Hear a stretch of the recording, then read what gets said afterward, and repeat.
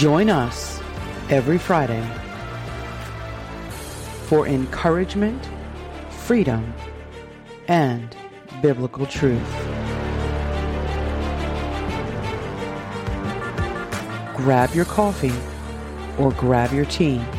It's going to be a good one.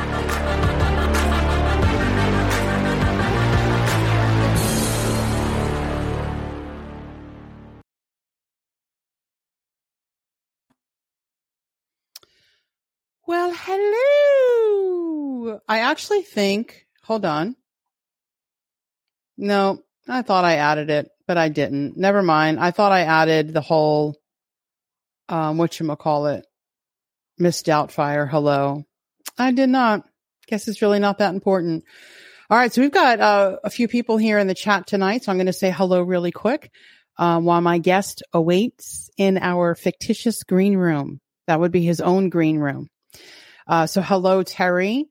I've got my beautiful best friend Carly is in the house. Hello, Carly. And of course, my other beautiful best friend, Sandra, is there behind the wall. So hello, Sandra, to you too, because I just saw you. So hello again. So Carly, I love chatting with her. She always makes me laugh. So I appreciate it. We had great conversation before I came on. So I appreciate it. Hello, Miss Mindy. Hello. I hope we're flying soon. That would be awesome. I really do. So let me scroll down. We've got Jen is in the house. I love how that shows that. Hand pink wavy. Face red heart. Okay, that's great. Hello, Miss Val. Thank you so much for tuning in tonight. We've got Miss Linda is in the house. I'm scrolling super fast. We got my other moderator, Miss Jamie, who's coming on to give her life clip in 2 weeks. So if y'all want to give her a round of applause in the chat, it's going to be a fantastical, amazing, nothing but Jesus life clip. And I'm so excited. Hello, Just Vicky. I am so glad you are tuning in. Patty A. Yes, you made it in for a live and I'm so happy to see you. This is great. So I feel like, we got another person here.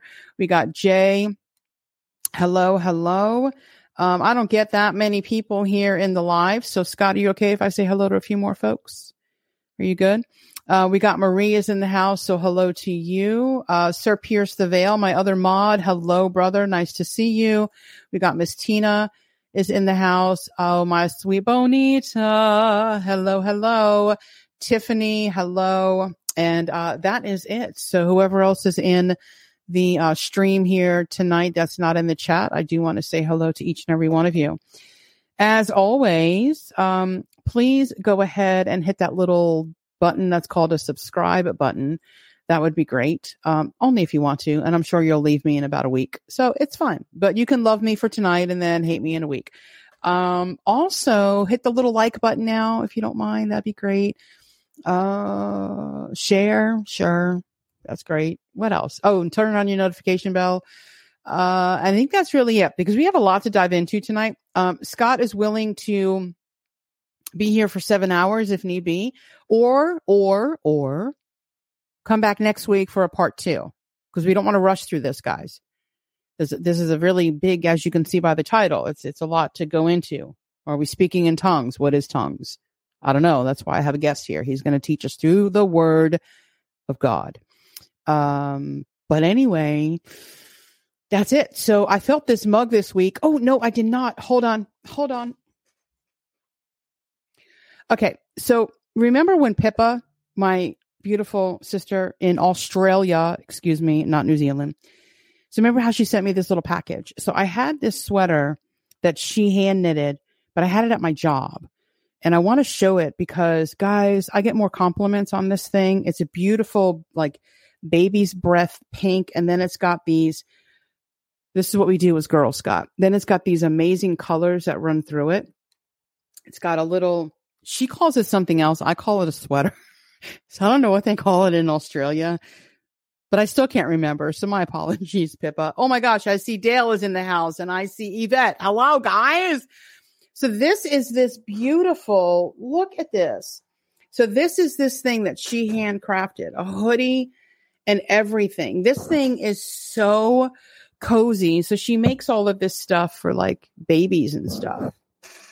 So that's it. Okay. So I needed to show that off because I didn't have it the last time, and I brought it home. So I'm just going to throw this back here on my couch. Okay. So I see a few new people. I wish I can say hello to you, but I have a guest waiting. I need to introduce my mug. We have a lot to dive into. So Sandra, I would like to introduce this week's mug.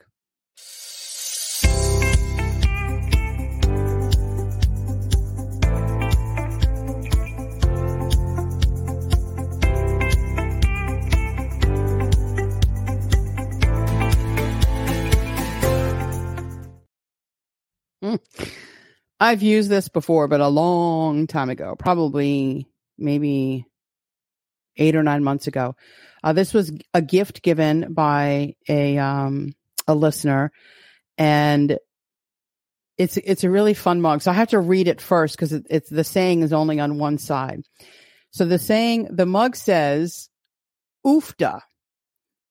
It's a Norwegian term, and it's an expression of bafflement, surprise, relief, exhaustion, dismay, disappointment, or a sudden shock to the senses. That kind of stuck with me tonight because I think some of us might have a sudden shock to our senses tonight. And then Ufta is also a marker of Scandinavian heritage. So this mug again was gifted to me by my friend Nancy, and a while ago. Oh, look at all. You can see all my stars back there. But anyway, there you go. That's the mug. So with that being said, I think you said you were going to bring in Scott, right? So let's go ahead and bring in Scott while we talk about this Ufta stuff. And well, hello there. Well, hi, Kim. How are you? I'm doing fine. How are you? I am good. So are you ready to, not right now, because we want to have people know who you are. Are you ready to dive into tonight's topic? I'm ready. I liked what you had there. My son actually knows how to knit. He learned when he was not 3 years the old. sweater. What? Are you serious? Yeah. He's not as good as that, but it's kind of cool that he knows how to do that. Absolutely. It will come in handy when you guys get old and you need clothes. Yes, this is true. He can knit mommy and daddy some clothes. Be like, hey, while you were in the nursing home. Hopefully by then we'll be raptured, but you just never know. That would be nice. I know. There goes everyone in the live stream. So, well, who are you? Because who are you? People are probably like, who was this guy? I've never seen him on Prophecy Watchers. So who are you? I'm just some guy that sent you an email, I don't know, a month ago, 2 months ago. Mm-hmm. After watching Dawn, I believe her name was, from the Lovesick Scribe, explain her situation and how she came out of that particular movement by by studying the Word of God and seeing what it had to say for herself instead of listening to other people. Mm-hmm. Isn't that a great concept? It is, if everybody would follow it. And she came to very good conclusions by doing that. So I've been a believer for, I don't know, some 30 years or so, 32 years. I've lost track. Never been to church really in my life before I became a believer. I remember once going when I was in grade school, and it was some kind of, probably supposed to be some sort of rapture tribulation movie. Had nightmares for weeks. I'm pretty sure I never heard the gospel.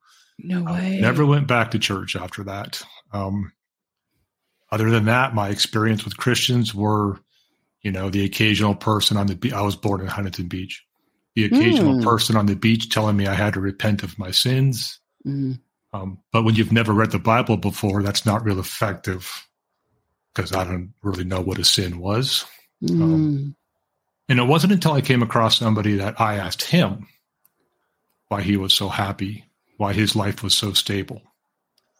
And he said, "You really want to know?" I said, "Yeah." And he explained to me that Jesus Christ is God, something that no one had ever told me before up to this point. including the Christians in my life, or so-called Christians. That was very upsetting to me. Did some research and came to the conclusion that it's true, which I wasn't particularly happy about. But make a long story short, ended up placing my faith in Christ. Had to do some research to really understand that the Bible is the Word of God. Back then, this would be early 90s. People like Josh McDowell were instrumental in that. Norman Geisler wrote some great apologetics books. Went through all of those very quickly because of the people I was around. I had to be prepared. And once I realized that the Bible was the Word of God and that Jesus Christ was God, there was no turning back. So it's my story in a nutshell. It's much longer than that, but a lot of interesting circumstances around that because I was searching for truth at the time. I know that when somebody sincerely wants to know the truth, it will be presented to them. That is an obligation. So I've studied at Dennis Roxer's Grace Institute of Biblical Studies. I studied there for 2 years when he was at Duluth Bible Church. I know he's recently moved to Georgia. Tom Stiegel currently runs that program, who is a wonderful man. I take classes at Schaeffer Theological Seminary. Andy Woods is the president of that school. Great school, been a great experience. Currently studying Greek and some research. I've taken some history classes there. So I just try to study as much as I can. Teach a Bible study on the weekend to a very small group of people. That's me in a nutshell. Well, I appreciate you being here. And I'm pretty excited because normally I just have, our circle people on, or I'm solo, and just to have, you're here. And then in January, I've got another, gentleman that no one's heard of. And again, I don't say that in a rude way. It's not that you're unknown. We're known in Christ's eyes. I'm unknown, right? So, but as far as we're not these big, I'm not Jan Markell, you know what I mean? So, but we're just plugging away, to be biblically sound and accurate. And, in these last days, I think a lot of people are going in a completely different direction with their feelings and their flesh and their emotions instead of the Word of God. And a lot of questions would be answered if they would just stop, pause, crack open the Bible, and see what God has to say. And even though I have a YouTube channel, I still mean this. Don't come to my channel to find out. Go to the Bible. So, but we know people don't do that. So here we are with the YouTube platform. And why am I holding my phone? Because I wanted to grab my notes. Because if I don't grab my notes, well, I tend to lose my train of thought. So you come with a lot of, I just didn't want someone to think, Guy's not a pastor, guys. Well, you come back with a lot of education behind you. And I know that by the slide that we're going to go over somewhat tonight, a lot of information that you gave, a lot of things that I was like, I did not even know that myself. So I really appreciate, first and foremost, Scott, the hard work that you put into this topic. And as we are going to go through the duration of this podcast tonight, guys, we need to come from a place of truth and love. So some parts of this podcast may upset some people because you've felt like, well, no, this has happened to me. And I'm adamant that it has. And I don't want to, and I'm sure, Scott, I don't want to speak on your behalf. I don't want to take away your experience, but we also have to line those experiences up with the Bible. That's just key. So with that being said, Sandra is going to start starring questions. Our topic tonight, let me put this up on here. Our topic tonight is timeout. Are they speaking in tongues? So throughout the duration of this podcast, Sandra will star your question. Scott has graciously said, if a question comes up, he'll go ahead and answer it. So just give us a moment to finish our train of thought. Sandra will put the question up and we'll go from there. It has to be on topic though, tonight. And I'm sure we will have enough questions for that. So, but anyway, so let me slide over here And our topics for today that we're going to be diving into, or he's going to be diving into, I'm going to be listening and also interjecting. We're going to define tongues. Again, this is not what Scott's opinion is. This is going to be heavy in the Bible. So if you don't want to have the Bible tonight, you might want to jump off YouTube. So I'm also going to be sharing my screen. So we'll have Bible. We're just going to try to keep you guys engaged as much as we can. So we're going to define tongues, the two usages of tongues, the purpose of tongues, and then last but not least, if we have time, if not, we can always carry on to next week, tongues as a prayer language. So let me take that off the screen. I don't know what I'm doing. I'm just clicking buttons because that's what I do. So Scott, the floor is yours. How would you like to start this? Let's start with a little background about how this study came about. Very on in my Christian life, after I got saved, we started attending a church, and they spoke in tongues. They had a tongues night, allegedly, that I never attended. Studying under some very good pastors. I've had a chance to study under some very good pastors over the years, which has been tremendously helpful. They teach out of the original languages, and they study verse by verse through the Bible. The nice thing about studying verse by verse through the Bible is you can't cherry pick verses, right? It's one of the dangers of a study like this, and that's one of the reasons why when I did have a chance to teach this in a charismatic church, it was a very detailed study, because we don't want to be taking passages out of context if we can at all avoid it, right? So we knew the youth pastor at this church, got to know him pretty quickly. We were obviously there every time the Bible was being taught. And my buddy and I, he was instrumental in me being saved. We actually moved to Georgia together. We basically were of the opinion of, if we're supposed to be speaking in tongues, then that's what we'll do. It seemed kind of strange to me, but that's okay. I'm new to all this anyways, right? The whole thing is strange. Jesus Christ being the God of the universe was still strange to me at this time. So we did a quick study, and we presented it to the pastor. What we didn't know much, right? We knew that tongues was a miraculous sign gift via Acts chapter 2.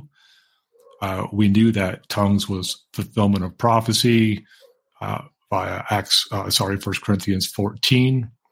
And we knew that at some point tongues would cease, 1 Corinthians 13, starting in verse 8.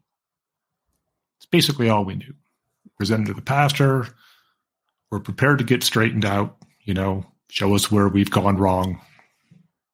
And to our surprise, he said, "You're not wrong."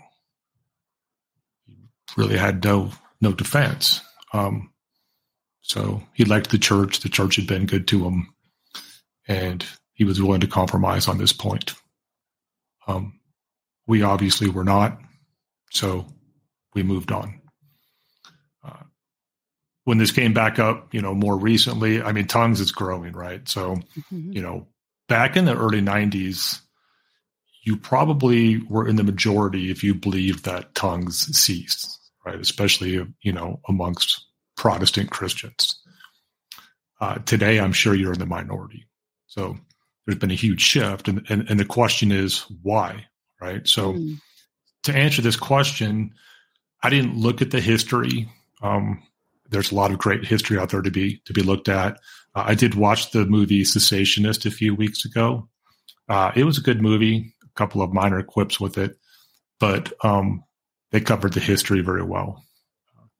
For my purposes, I kept it strictly biblical, because where history contradicts the Bible, history is wrong, right? So trying to use history to justify your biblical position, while it can be educational, it can be helpful, it can't help you come to the correct conclusion. So that's how I came about this study, and a detailed study I went into. So I'm going to put this PowerPoint back up, and let me go back to these key points here. So do you want to go through these really quick just to kind of start off so people, because again, this is such a hotly debated topic, right? And I'm sure there's people even within this chat who either feel like they have the gift of tongues, they have a prayer language. And so I do want to tread, I don't want to say lightly, because anyone who knows me knows that I don't tread lightly. I want to be biblical. And I think that's why I'm so excited to have you here, is because I know it's going to come from a biblical place. So let's go over these key points real quick. And then I'm looking down at the slide so I know when to change to the next one. And then from there, we'll kind of jump in, I guess, to the first topic at hand, which would be the defining of the tongues, right? So just give them a basic, overhaul of that. So and definitely before we start, everybody has to realize that we are individually responsible for the doctrines that we believe, the doctrines that we apply to our lives. Commentaries can be a great help. Pastors can be a wonderful help. Pastors are there to help you learn, but ultimately we all answer for the doctrine in our soul. And we are responsible. And that's why we're going to take a biblical approach, and we're going to go through this point by point. And if you come to a different conclusion, that's between you and the Lord. So let's start from the top. Again, this can be a divisive topic, right? We're not here to divide. We're here to look at what the Bible has to say about this topic. This is not a matter of salvation. Faith in Christ is how you're saved, not speaking in tongues or not speaking in tongues, right? Faith in Christ is how you're saved. This is a matter of proper function. Is this something we should be doing today? Is this edifying the Lord?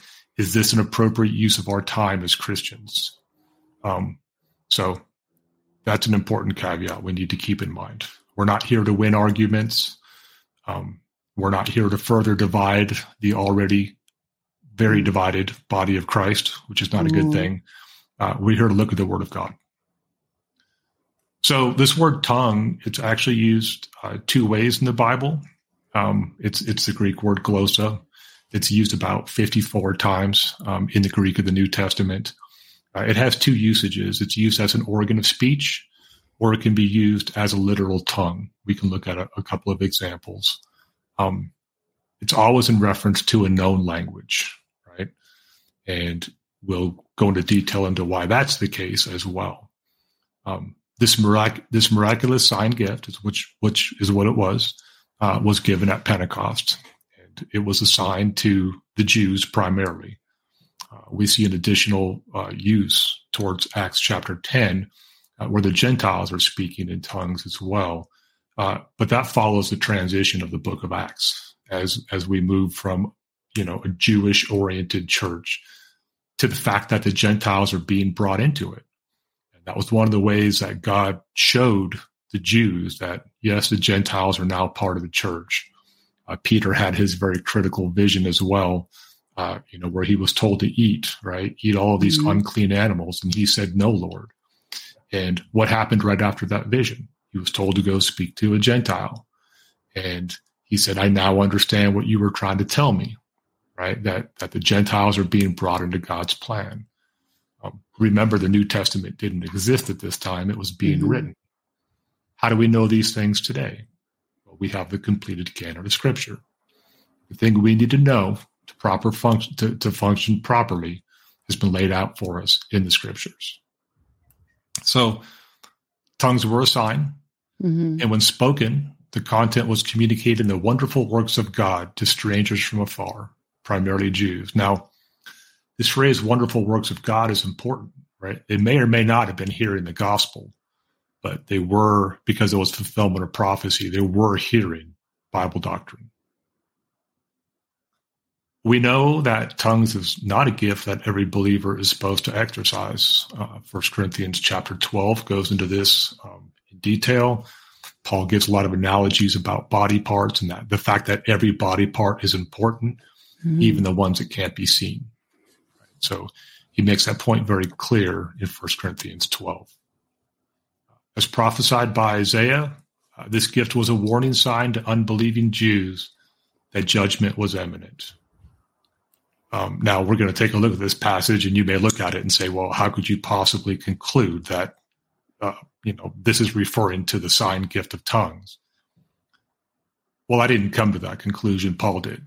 And he explains it to us in 1 Corinthians 14:20. I can assure you, I would have never drawn that connection. And that's why Paul, under the guidance of the Holy Spirit, tells us what Isaiah 20:11 actually meant. And he tells us that tongues are for a sign. And they're for a sign for unbelievers, not believers. Remember, Paul tells us that he'd rather speak, 5 words that could be understood in the church than 10,000 in a tongue, because tongues were not designed for believers. Prophecy was. We'll get into that.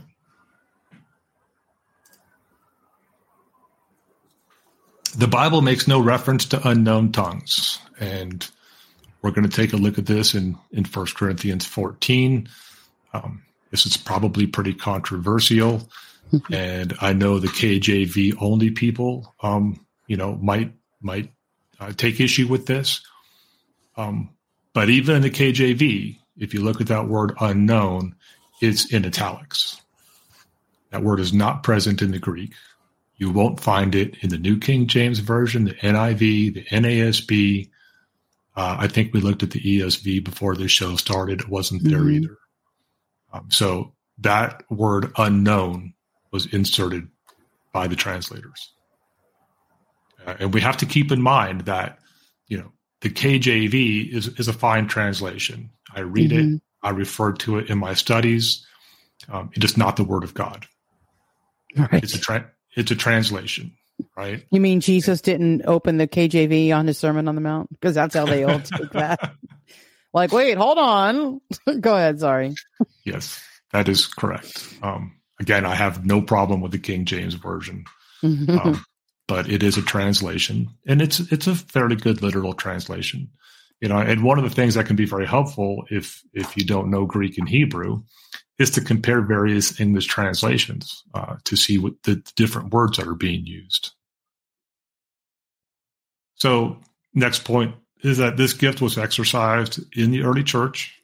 Now it continued for a period of time until it ceased, right? Now 1 Corinthians 13:8 through 12, I believe it is. Key passage. And I certainly acknowledge there's difficulties on both sides with this passage.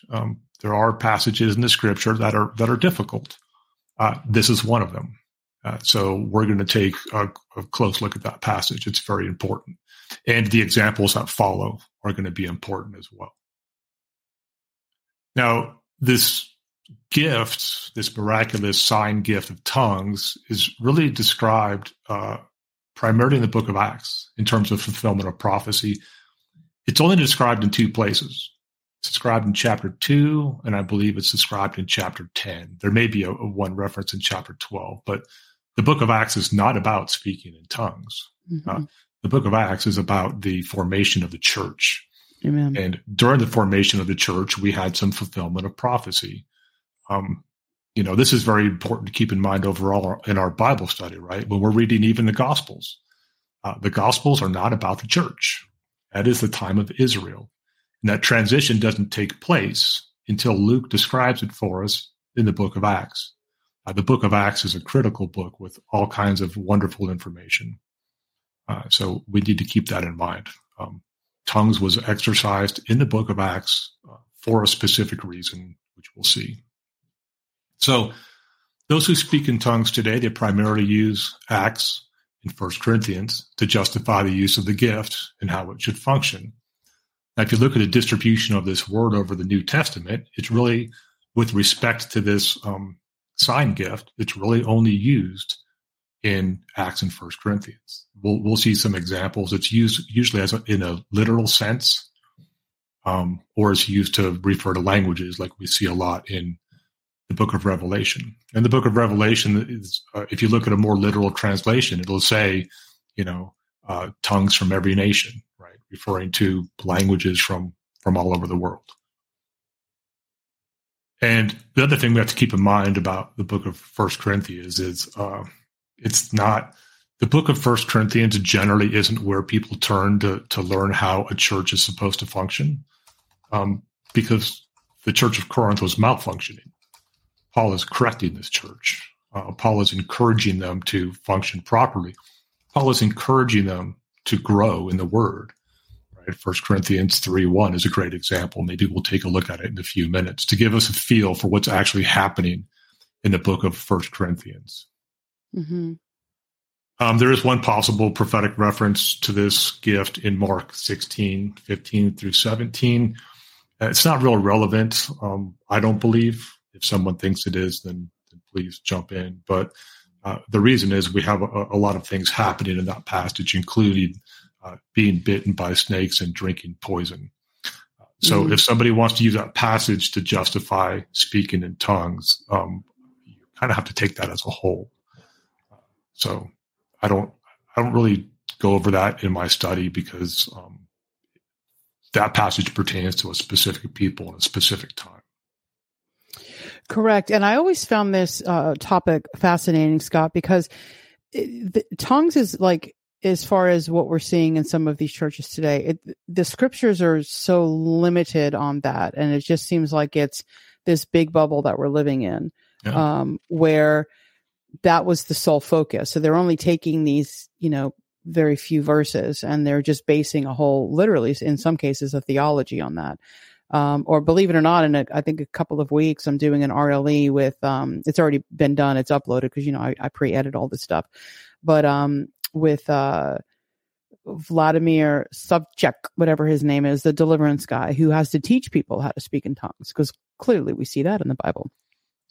Well, no, it's a great point, Kim. I mean, generally, your gifts, and this is covered in 1 Corinthians, because 12 through 14 is really about spirituality, of which, spiritual gifts are an important part of that, but so is love. And that's why in between these two chapters on spiritual gifts, you have that love chapter in there in between. Paul's making a point about that. Love is the key to spirituality. And no spiritual gift can function properly without love and in its proper context. And one of the points Paul makes is that your gifts are given to you by God.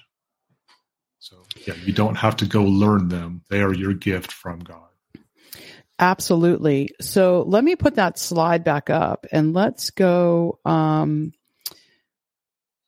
knew I had the wrong presentation up. So there we go. Not my wrong camera angle. So tongues defined. So let's go into that real quick and kind of broach that topic here tonight, because that's a lot to take in. And I'm reading some of the comments here in the chat. That's why I keep looking over, because I kind of wanted to see what our listeners were saying. But before we do that, so hold on one second. Someone had posted somewhat of a question, and I don't want to get totally off topic. So just be honest with me, Scott.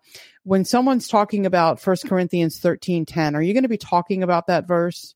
Because to me, I don't see where tongues is really in that. So, but if you are going to talk about it, can we, I have questions pertaining to that. So do you want to be like, hey, let me get those questions, or dive in and then how do you want to do that?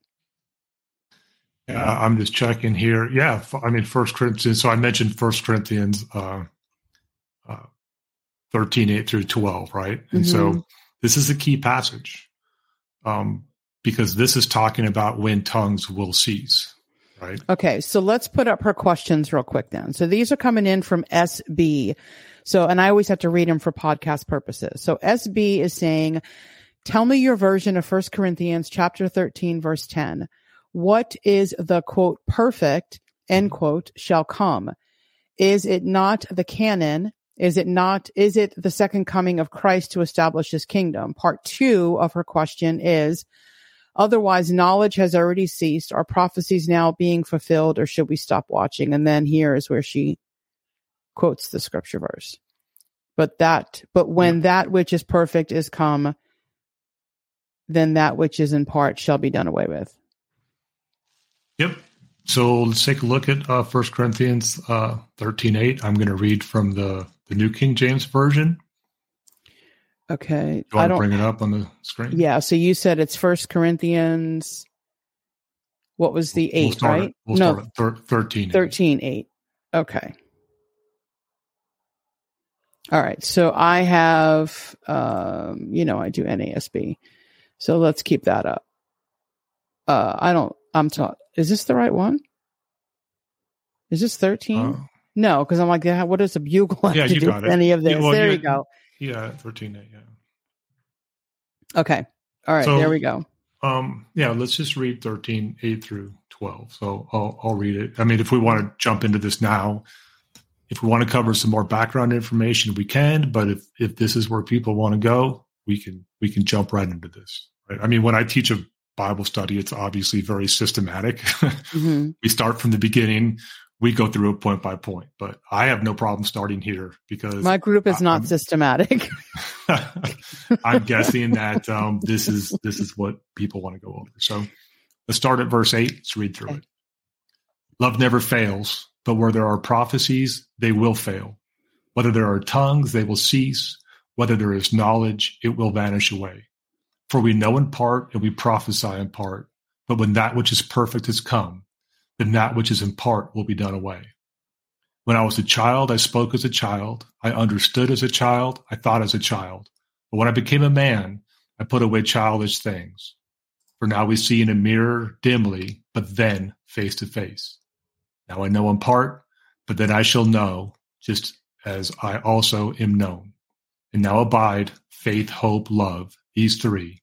But the greatest of these is love. Right? So we're in chapter 13. The topic is love.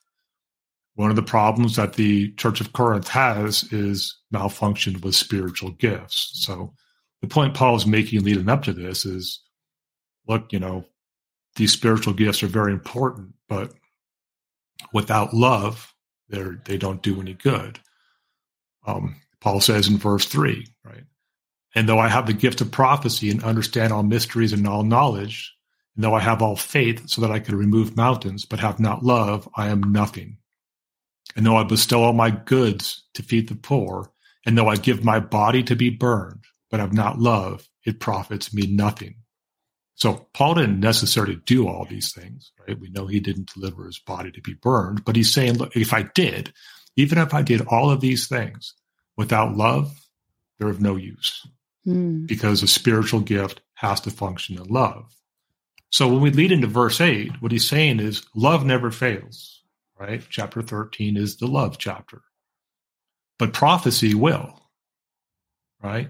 Tongues will, and knowledge will. Now, we actually have 3 different words being used here, right? So we have love never fails, prophecies will fail, and tongues will cease, and knowledge will vanish away. Okay, so for the purpose of this study, so we don't have to go into too much detail here, and I've got some links to some articles by Andy Woods that are very good. He goes into more detail, but the real question we're trying to answer is, do these gifts function today? Right? So whether they ceased in AD 70 or they faded away or they ceased at the complete when the canon of Scripture was completed, we won't go into that. But the real question is, do they function today? And we know that when that which is perfect has come, then that which is in part will be done away. There's the key part of the verse. We're going to come back to that in a second, but let's just keep looking at the context. We're then given 2 examples, right? So he's going to give 2 examples to illustrate this point. When I was a child, I spoke as a child, I understood as a child, I thought as a child, but when I became a man, I put away childish things. So what do we see here in this passage? We see a transition of a child becoming a man. Now, when a child becomes a man, is he something completely new? No. He's still the same person, but he's maturing. Now, one of the things we're going to see is that Greek word for perfect is the Greek word teleos, and one of the a lexicon is just a Greek dictionary. One of the lexical definitions for that word is mature. And it's translated to mature in other places in the Bible, including the book of 1 Corinthians. So what Paul is doing here is he's giving us an illustration of how these things are going to cease, right? So Remember, we know in part and we prophesy in part. But when that which is perfect has come, then that which is in part will be done away. So again, we're seeing a transition. And Paul is giving us two illustrations of this transition. The next illustration he gives us is in verse 12. For now we see in a mirror dimly, but then face to face. Now I know in part, but then I shall know, just as I also am known. So we have two illustrations of where he's going with this, right? Mm-hmm. So let me just pull up we're going to start with the definition of teleos, and I'm going to have to jump in my notes, so bear with me. I wasn't sure what direction we were going here. Let's take a quick break. Everyone is podcasting these days. If this is something you want to do, or you're already doing it, I would recommend using Buzzsprout. Buzzsprout has tons of guides to help you find the right equipment at the right price. I currently use the Blue Yeti. Buzzsprout is an extremely user-friendly platform, and I could not be happier with their services. There are so many things that this site allows you to do. From your show being listed on every major podcast platform, to the audio player that you can use seamlessly on your websites, to the detailed analytics of what we, come on guys, the podcasters want to see. Don't lie, I know you look at that too. We want to know who is listening, where they're listening, how long they're listening. There are zero hassles because Buzzsprout provides these tools and more to help promote our podcasts. Fellow podcasters, do we not work hard? Well, I am here to tell you that Buzzsprout works even harder to make our podcasts stream streamlessly. Yes, I know that's not a word. If you want to join a company that already has over 100,000 podcasters, click the link and let Buzzsprout know that we sent you. This will get you a $20 credit if you sign up for a paid plan. And in addition, of course, it'll help support our show. Don't delay. Start Buzzsprouting today.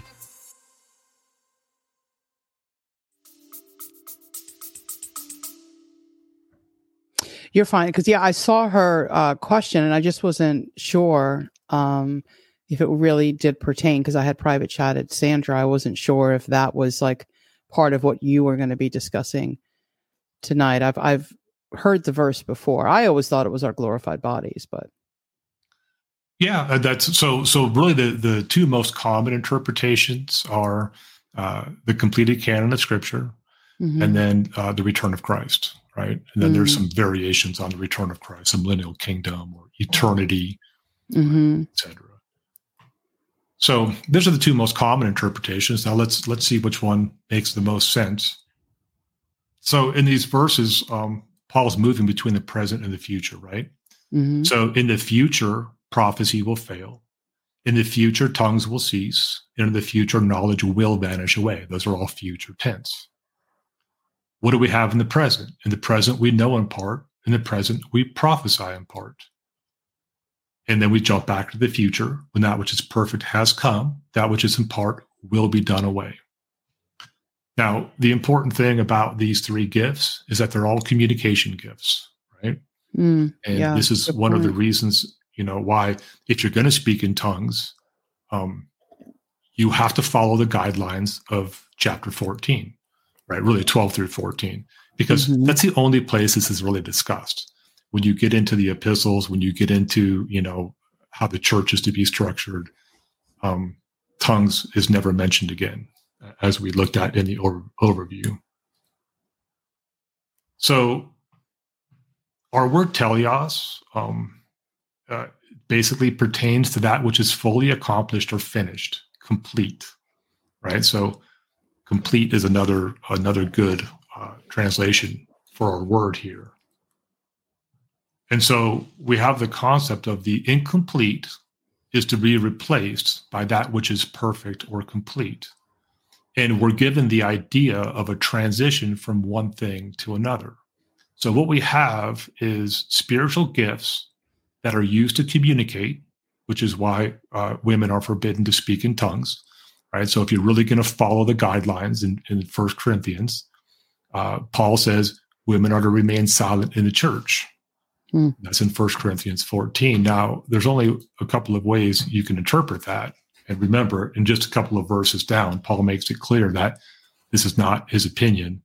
These are the commands of the Lord, right? Because Paul did give his opinion in some places in 1 Corinthians, referring to marriage, saying that he wishes everyone could be like him, because he clearly had the gift of celibacy, right?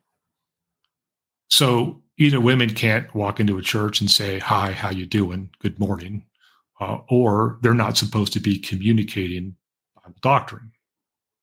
And that's what these gifts were used for, right? So before we had the completed canon of Scripture, God was revealing to people so that they could function properly in the time in which they lived. And as the person was prophesying, what was the congregation told to do? Compare everything they said to the Scriptures.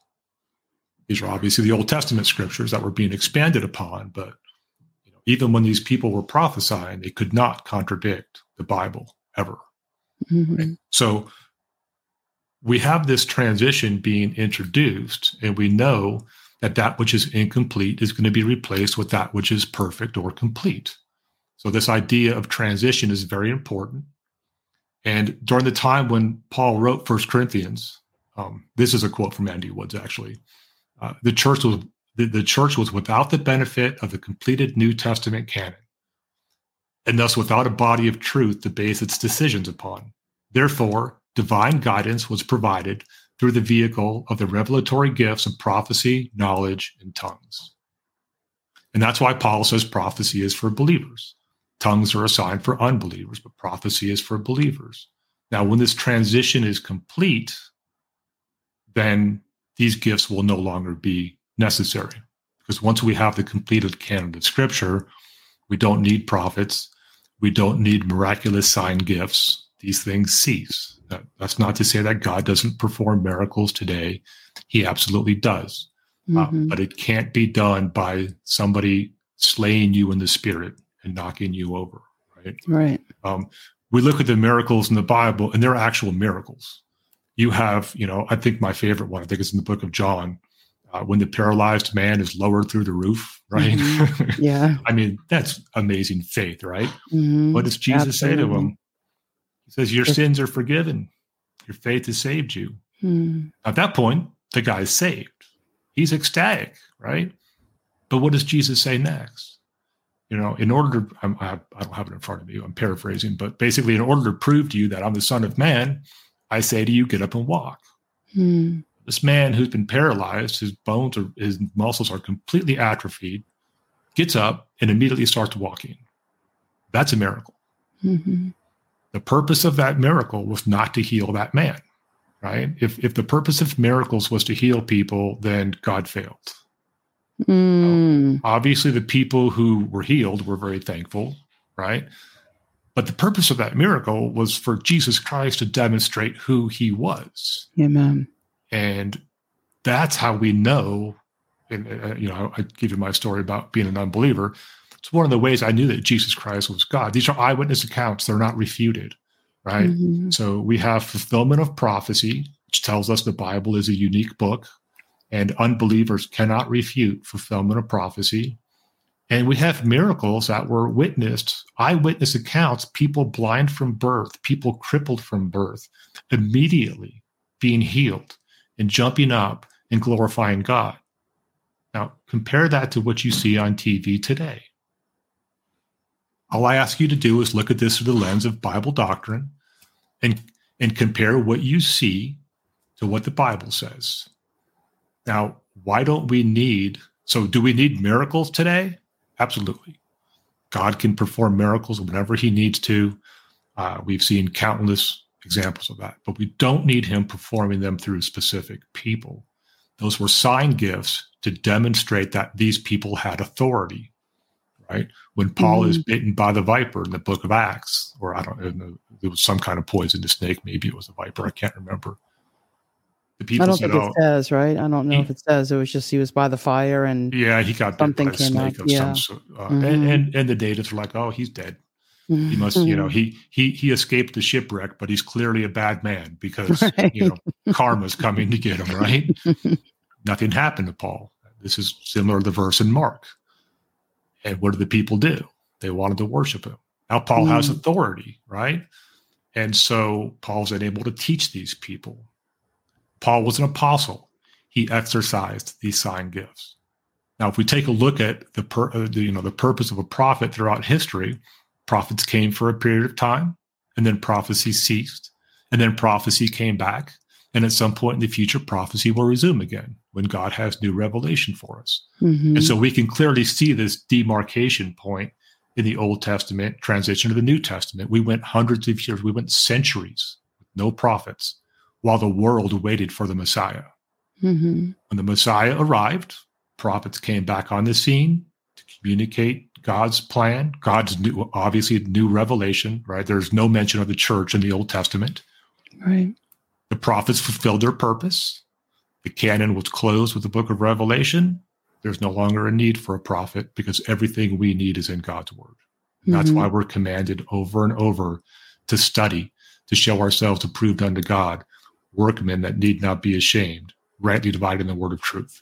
This is our job as Christians. And as J.B. Hickson does a great job, and I heard him on your show recently, explaining we need to look at all things through the lens of Scripture. And that's why we're commanded over and over again to study the word.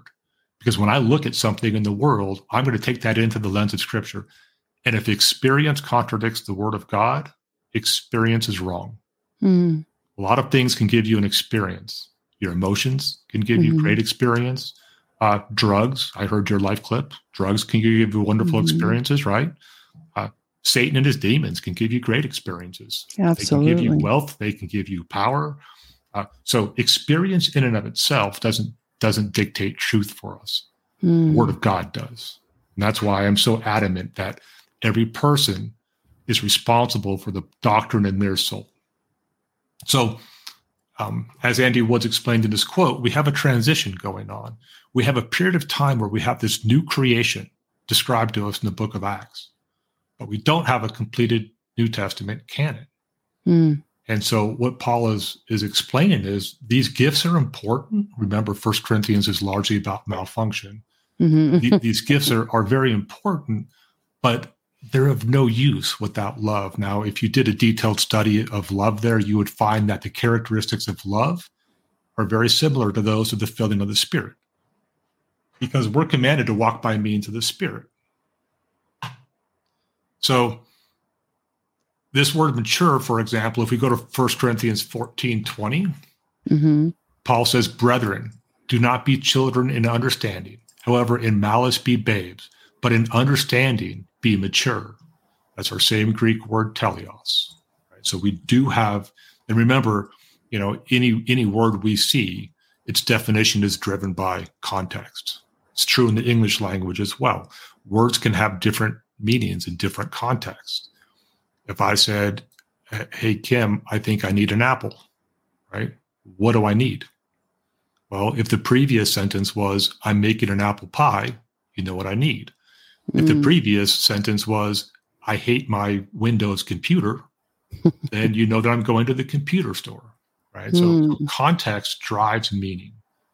And so that's why context is so important when we're studying the word. So we have this illustration of moving from being a child to being a man. This is a transition. It's just like the transition from the canon of Scripture being incomplete to it being complete. This transition took place over a period of time. It took place over the period of almost 100 years, right? To complete the canon of Scripture. So, and then he gives us the mirror, the mirror analogy, right? And so for now we see in a mirror dimly, but then face to face. Now I know in part, but then shall I know just as I also am known. So again, we have this partial to a complete. And once again, the analogy is about, being able to see something more clearly or being mature. Now, this word mirror in James is not unique to the passage. In 1 Corinthians, because it's used in the book of James. And I'm sure that y'all are familiar with this verse, but I'll just read part of it for you. And again, we have the emphasis on studying Bible doctrine. So James 1:22 tells us, "But be doers of the word and not hearers only, deceiving yourselves." Think about how important that is, right? Hearing the word of God is critically important. Amen. But hearing something and not applying it is a very bad situation. So we are responsible for the doctrine in our soul, and we are responsible to apply it. If we don't, we're deceiving ourselves. And then he gives an example. "For if anyone is a hearer of the word and not a doer, he's like a man observing his natural face in a mirror. For he observes himself, goes away, and immediately forgets what kind of man he was. But he who looks into the perfect," that's our word teleos again, "the perfect law of liberty, and continues in it, and is not a forgetful hearer, but a doer of the work, this one will be blessed in what he does." So in this analogy of the mirror in James, we have our Greek word teleos again, and it's translated perfect this time. James is one of the earliest books in the New Testament, and I'm guessing that Paul was familiar with it when he wrote 1 Corinthians. Obviously, speculation on my part, but I think it's a valid conclusion to come to. So I personally think that Paul used this analogy for a reason, and the mirror is used in conjunction with the Word of God. So you're looking at perfect coming in from, because that fits. Absolutely. So let's, are you okay with that if we move on from that topic? Did you answer? So do we want to look at a couple of other interpretations, or do we want to move on to another topic? A couple of possible conclusions? No, I think we've kind of, I if we can do it quickly, that would be great. Because that way, because it's already almost 8:00, so I don't want to spend, because if we have more questions, I don't want to spend 30 minutes on one question. So. We can come back to this. I think I'm trying to give detailed answers to absolutely questions. Answered it. We can come back and we can look at other possibilities, but let's move on to more questions if there are questions. Okay, there aren't any, so let's go back to the tongues defined. Yeah, let's do that, because this is important. Correct. So I kind of that's why I was kind of nervous about branching off on that right away, but I should have just listened to my gut and waited for it. But okay, so topic at hand is tongues defined. So let's go into that very briefly. I say very briefly, but it's not very briefly. So here we go. So tongues defined. So let us bring us there for a moment. Yep. So again, we have lexical definitions. This just means dictionary. This word is used two ways in the New Testament. It's used as an organ of speech, the physical, literal tongue, or it can be used as a language, right? A body of words and systems that make up a distinctive language, tongue. So anytime we see the word tongue in the New Testament, if you have a pretty good literal translation, KJV, New King James, NASB, it's the same Greek word. And the reason this is important is because there's not some special word for this miraculous sign gift of tongues. It's just a Greek word, glossa, and it's a word that's used everywhere else. So what are a couple of examples? Well, in English, you could say, stick out your tongue, which would be literal, or I burned my tongue, which would be literal.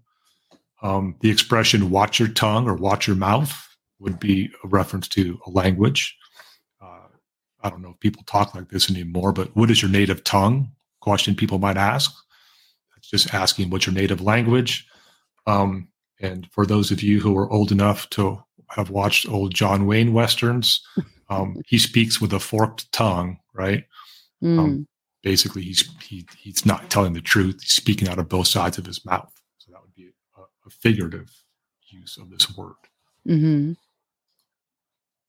So we can look at a couple of examples. I won't go into too much detail. I went through a lot of them in the study, when I did my original study.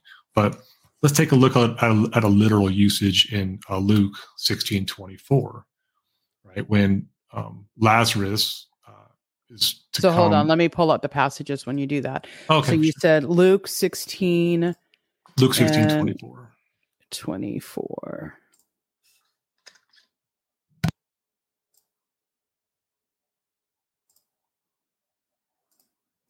Oh, why isn't it showing up on my screen?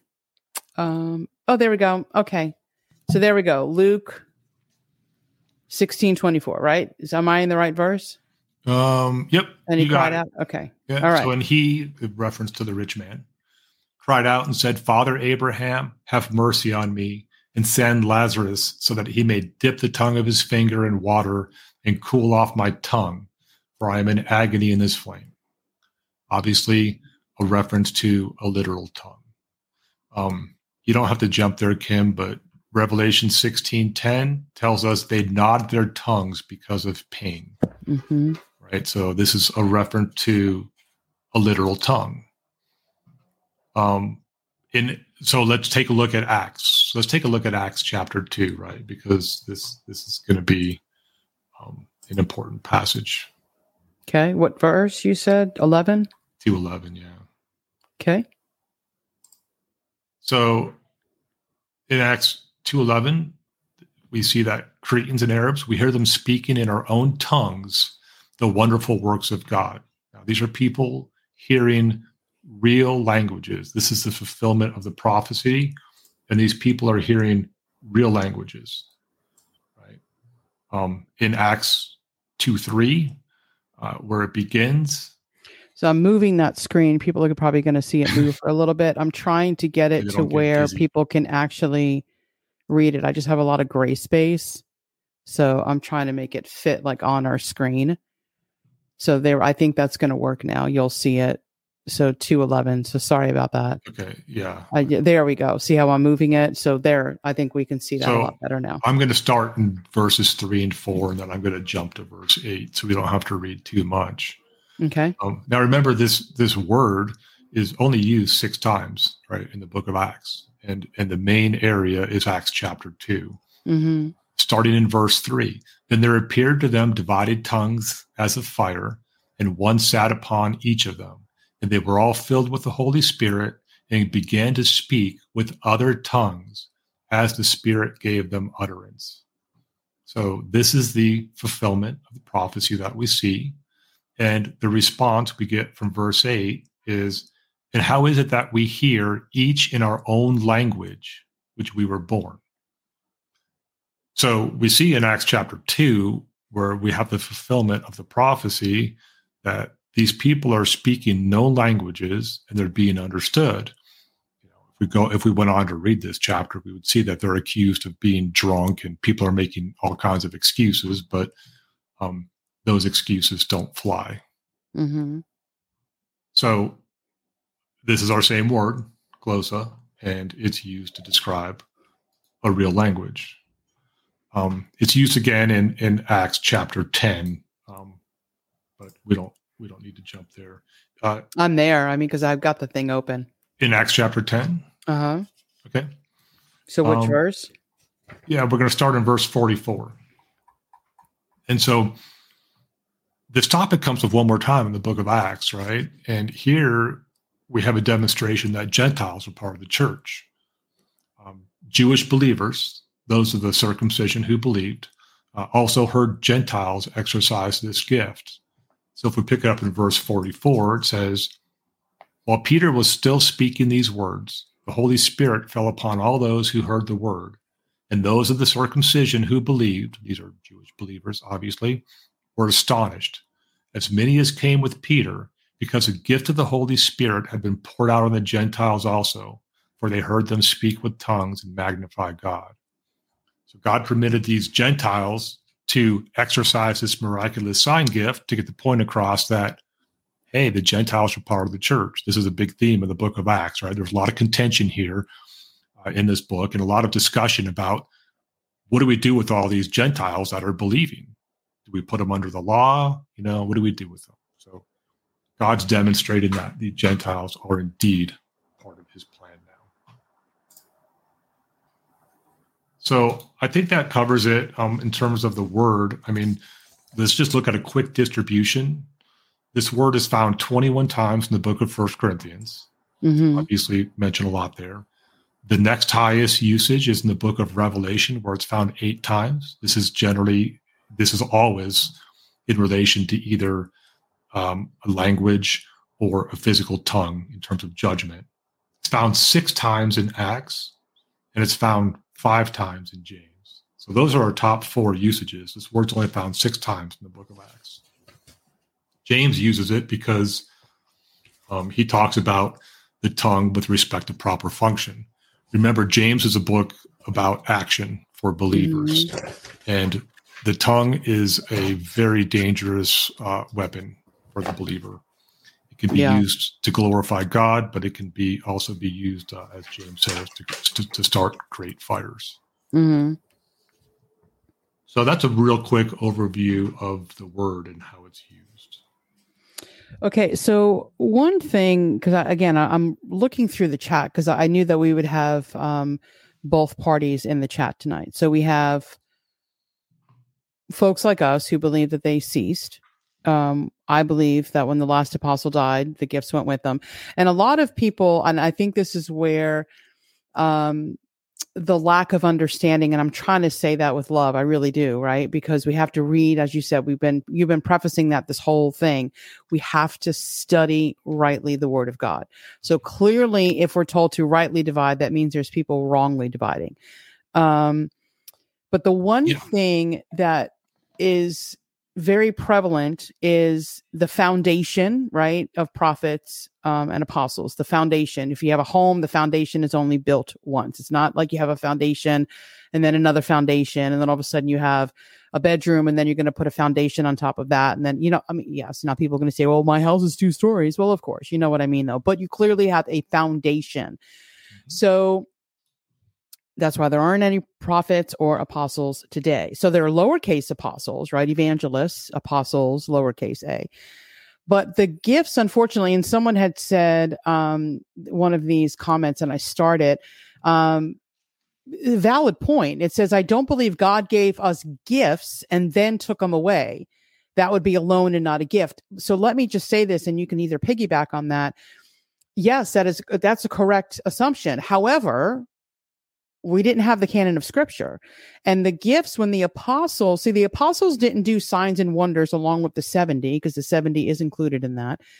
They didn't do signs and wonders to do signs and wonders like Heidi Baker or Bill Johnson's church.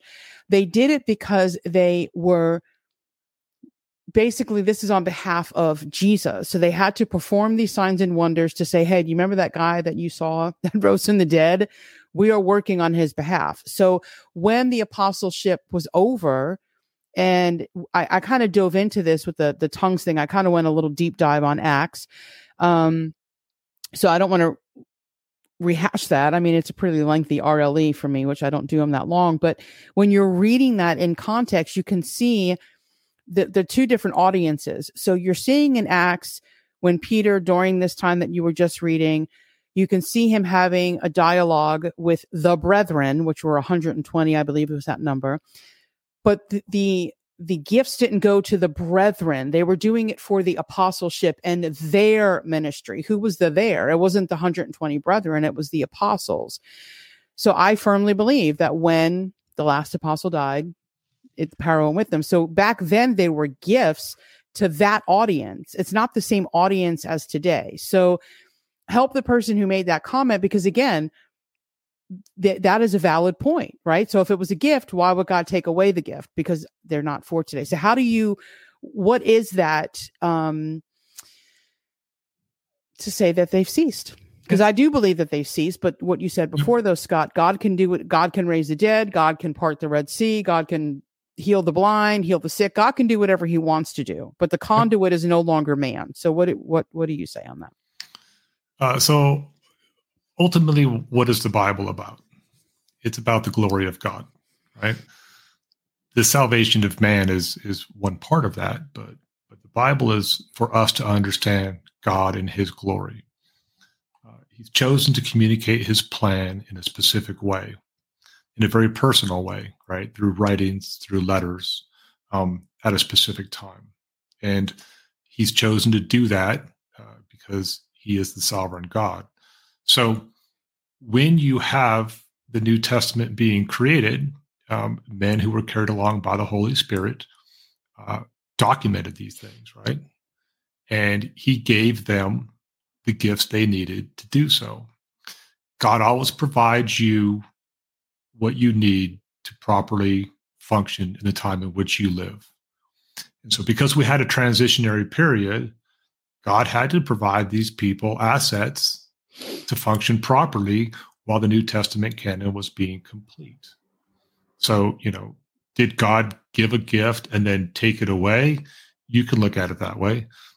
God provided these people whatever they needed to function properly, and we have that today.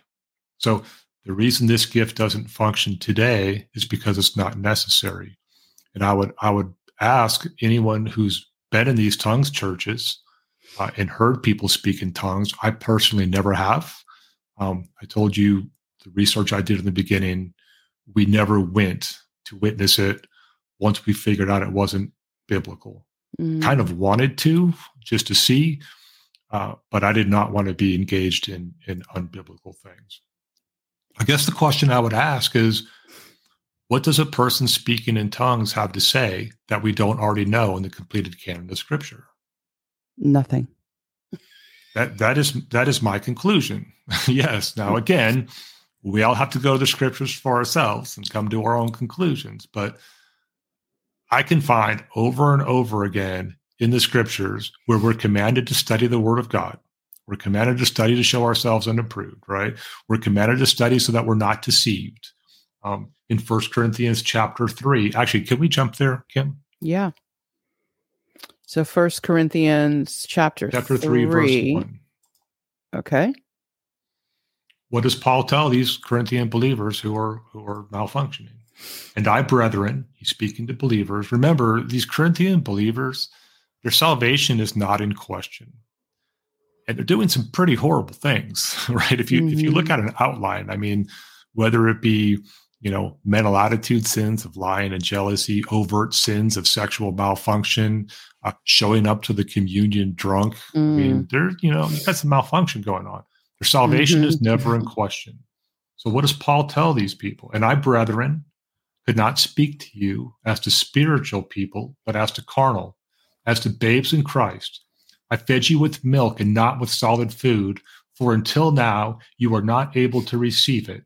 And even now you are still not able, for you are still carnal. This mirrors back to mirrors. This goes back to James with the mirror passage, right? What does Paul say about being a hearer, not a doer of the word? You're deceiving yourselves. Paul's telling these Corinthian believers, I can't give you any significant doctrine because you're still carnal. You're still babes in Christ. I have to give you milk, not solid food. And what does he say in verse 3? For where there are envy, strife, and divisions among you. Now, what are those sins? He doesn't say drunkenness, adultery, stealing, robbing, raping, pillaging. These are largely mental attitude sins that are dividing people, right? You've got envy, strife, and divisions. That's why I don't want to divide the church with this study. Church of Christ is already divided enough, but I do want to turn to the Word to see what it has to say. So where you have this malfunction, he says you're carnal and you're behaving like mere men. So the principle is if you don't have a solid foundation, if you don't understand the basics, it's very difficult to grow in the Christian way of life. The Bible is a technical book. There's a lot of technical concepts that we have to understand. Tongues is just one of them.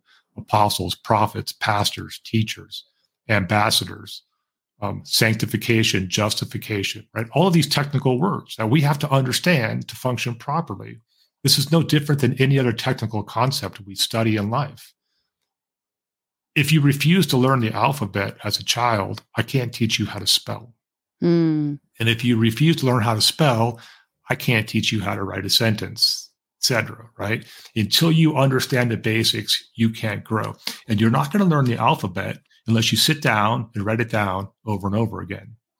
You're not going to learn how to be a good writer unless you practice it on a regular basis. The same is true with math. The same is true with music, right? You get the analogy. Mm-hmm. Paul's saying here, you're still babes in Christ. I can't give you doctrines that mature teleos people can handle because you're still carnal and you refuse to grow. As Christians, we have to grow up. We have to be in the Word. And I do not believe that God is going to give us more information than we're ready to handle. Mm-hmm. So, Kim, if I'm trying to teach you what 2 + 2 is, the next day I'm not going to send you to calculus class. Amen. Because Great it'd be point. a waste of time, right? So if we're refusing to learn and apply very basic fundamental doctrines, does God have any obligation to help us to understand the complicated ones? We can't, mm-hmm. right? It's not possible. So this is kind of where Paul is going. Coming back to the spiritual gifts, they were given to us for a reason, so that God could reveal his glory to us, his plan, right? This comes as a shock to a lot of people, but God doesn't actually need us, right? He chose to have a relationship with us, mm-hmm. and he allows us to participate in his plan, just like the angels are allowed to participate. It's a wonderful thing. That's how we have a relationship with God, and we should absolutely take advantage of it. And we have to do that by growing in grace and knowledge. And if we're exercising a spiritual gift that doesn't exist today, is that a worthwhile use of our time? Right? Again, it's not a salvation issue, but are we glorifying God by speaking in these languages that nobody understands? My conclusion from a lot of in-depth biblical studies is no, you're not. Mm-hmm. And I agree. So I didn't know if you were pausing for thoughts. That's why I waited there for a moment. I absolutely agree. And I know it's tough because whether we go to a church that you have this emotional experience, and that's the whole thing, is the devil masquerades as an angel of light, and he can really deceive. I told Carly the story about my mom years and years and years ago. I was backslidden. And so my mom lives on a river. She's got a nice home on the river. And so her master suite, there's like a little like screened in porch area or whatever. And I remember we were sitting out there, and I used to smoke cigarettes. And so we're sitting out there, and she's talking, and I don't remember what she was saying. She's probably giving me another sin will take you further than you want to go and keep you longer than you want to sin, cost you more than blah, blah, blah. And I'm all like, I probably needed to go there to borrow money, and I had to sit through the lecture, if I can be honest. So all of a sudden she starts praying, and she grabs my hand, and then she's like, blah, blah, blah, blah, blah, blah, blah, blah, blah. And I'm like, what? She's like, I don't know. It just happened. And I'm like, did you just learn like Russian? She's like, no, I was speaking in tongues. Okay. So, I mean, it's not that I didn't hear it in my church. I didn't know it was charismatic. I've said this story before. And I know that there's people, I can see them in the chat. They clearly are thumbs up here to the gifts. I'm not. So, because we don't need them, because we have the scripture. They didn't have canon back then. They didn't have the scripture. We have the scripture today. We don't need any extra revelation. Extra revelation is demonic. I'm sorry. It is. I know. There you go. I said it for you, Scott. I know you're being really sweet, but this is my podcast and I don't have to be. So it's not, it's extra. It's revelation that the Lord is not giving anyone today, because let me just say this. And I know I'm totally conversational ADD. How would people feel if God is giving, say, A, B, and C a tongue or a revelation, but he's not giving it to X, Y, and Z? How are X, Y, and Z going to feel? Am I not worthy enough? And that's why a lot of charismatics, New Apostolic, Pentecostals, that's why they're very puffed up with their ego, because, oh, God is solely speaking to me. You got to be more spiritual. Well, no, I'm spiritual enough, because we're all as filthy rags. So that's where I teeter on that. Like, why is he giving it to A, B, and C, but not X, Y, and Z? That's just not really fair. And they're not more spiritual than me, because we're all standing before God on the same exact platform. So I just wanted to say that. So anyway, when my mom was done, Habba Shabba Looby Scoo wants a biscuit, I was very uncomfortable. And I got up. So I finished my cigarette and I got up. So, but mind you, she's doing that while I'm smoking my cigarette. So it wasn't like she told me to put out the cigarette, Scott. I'm like, she's holding my hair in prayer. Not my hair, my hand. And then I remember another time, and I've always heard the buzz terms growing up and breaking generational curses. And so I almost died. I know I shouldn't really joke when I say the story. So I did. I almost died when I was 16 years old. So my mom had just lost my dad. He passed away when I was 14. So a couple of years before that, we're in Florida. And for anyone who lives here in Florida, or if you've ever visited, or if you want to come visit, I'm going to caution you about the fire ants. Like, it's legit. Like, I'm not just saying that, but these fire ants in Florida can kill you. They have venom in it, like a rattlesnake bite. So, and that's not, it's so funny. That's legit. The fire ants are not like some ants that I grew up in New York. These things will kill you. And they're big mounds. Usually you see them on the ground. Golf courses will have them. Just, you're warned. So I was going out to the mailbox. It was a beautiful sunshiny day in Florida. What do you do in Florida? You wear bare feet, whatever. You're in bare feet. Not that you wear it. It's not like I just picked up some new feet. Walking out to my mailbox, felt a little bite on the inside of my ankle. Long story short, because I'm not going to get into that whole story.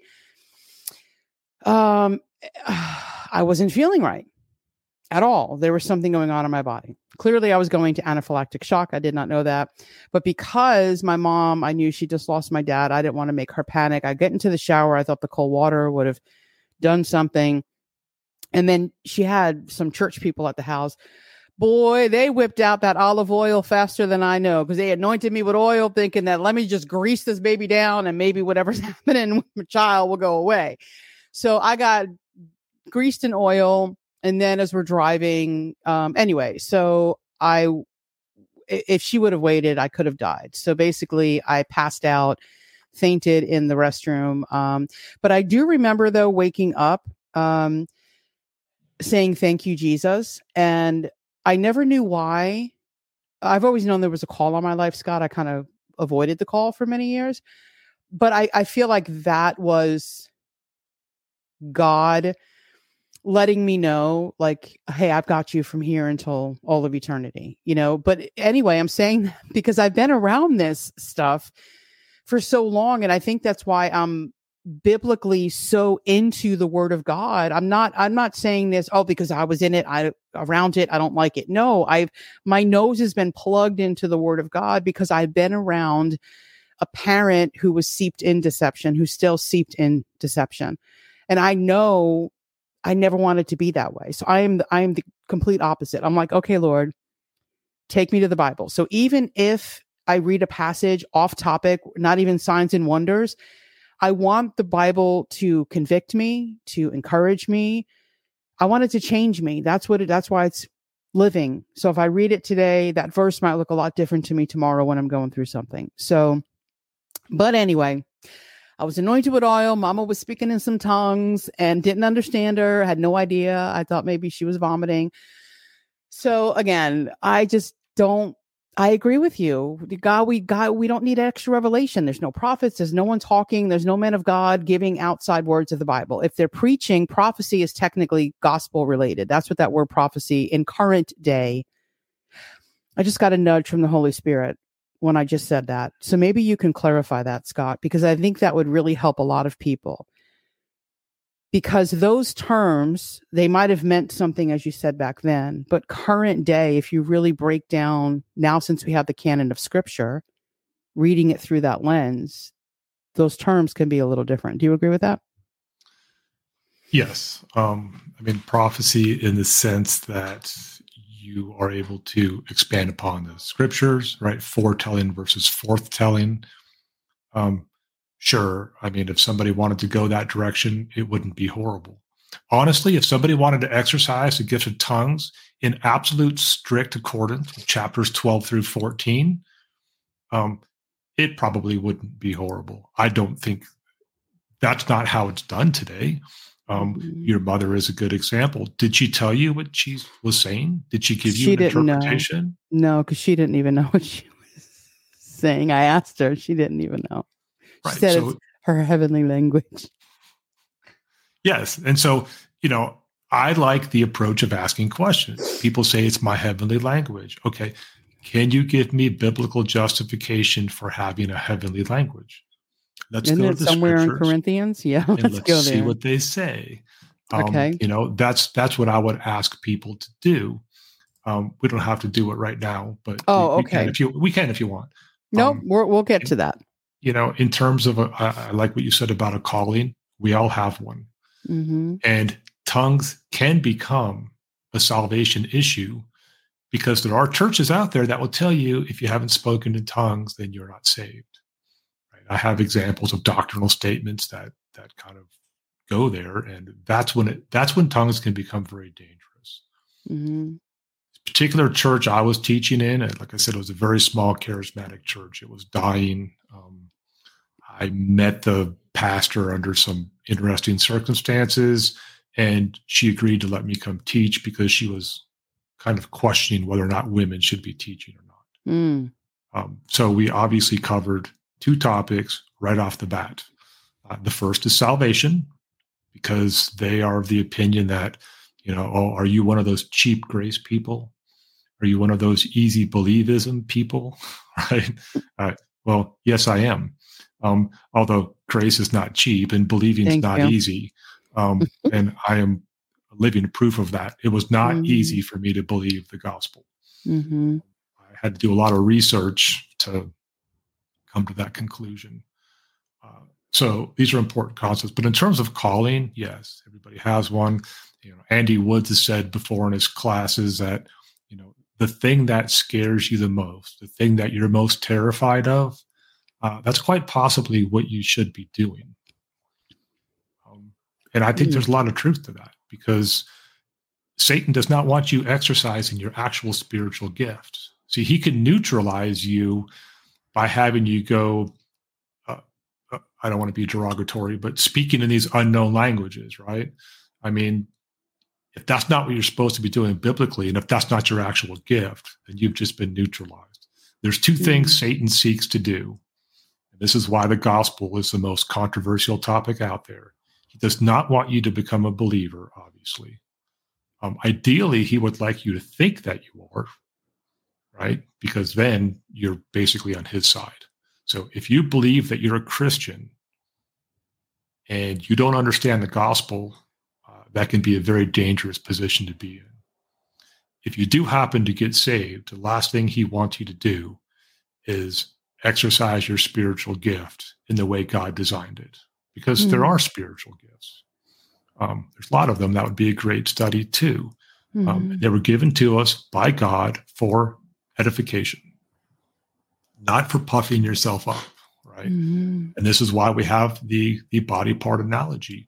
When I was very young, in high school, sounds very young to me now, but I like to ride bikes, right? And I built my own bike when I was in high school, and worked in bike shops, saved up my money to build a nice road bike. And so you're talking a bicycle, not a motorcycle, right? Yeah, a pedal bicycle. Okay, because I love I bike ride. Go ahead. Yeah, bike ride. I actually ride my bike to work most days. It's great. Anyways, guy used to hang out in there, talk, and great bike rider. Didn't quite walk right. And we found out one day that he didn't have a big toe. Now, if you want to, now this is why the body analogy is so important, right? So you've got this little thing on your foot, but try having it be gone and walking, right? I mean, we have no idea how important our big toe is to our balance. Yeah, absolutely. And this is why Paul uses the analogy of body parts in 1 Corinthians. And he says, look, Not everybody can be an eye or a mouth or whatever, Mm-hmm. but God glorifies them all. So we have to find our spiritual gift, whatever it is, and we have to exercise it. And, I think you're right. Tongues becomes a way for people to, have everyone look at them. And a lot of it comes down to peer pressure. Everybody else is doing it. And if I want to look spiritual, I better do it too. Now, if you go onto YouTube and you type in how to speak in tongues, you'll come up with no shortage of videos of people describing how you, put your tongue back in the back of your mouth and, flap it around or whatever they tell you to do. Right. And again, I'm not being mean. This is what they teach. And I just don't believe there's any biblical justification for doing that. Because as we saw in Acts chapter 2, these people are speaking known languages that are being understood. And the target is unbelievers. Right? And we'll go into more detail on 1 Corinthians at some point. But I would encourage everyone listening to this podcast this week to read the book of Acts and understand what's really going on in this book. Because, in terms of, why would God give one group of people a gift and not the other? Well, look at the gift of the Holy Spirit that was given to the church at Pentecost. Right? I mean, in the Old Testament, were people permanently indwelt by the Holy Spirit? No, it was given to them to accomplish specific tasks. David obviously prayed, "Don't take your spirit from me."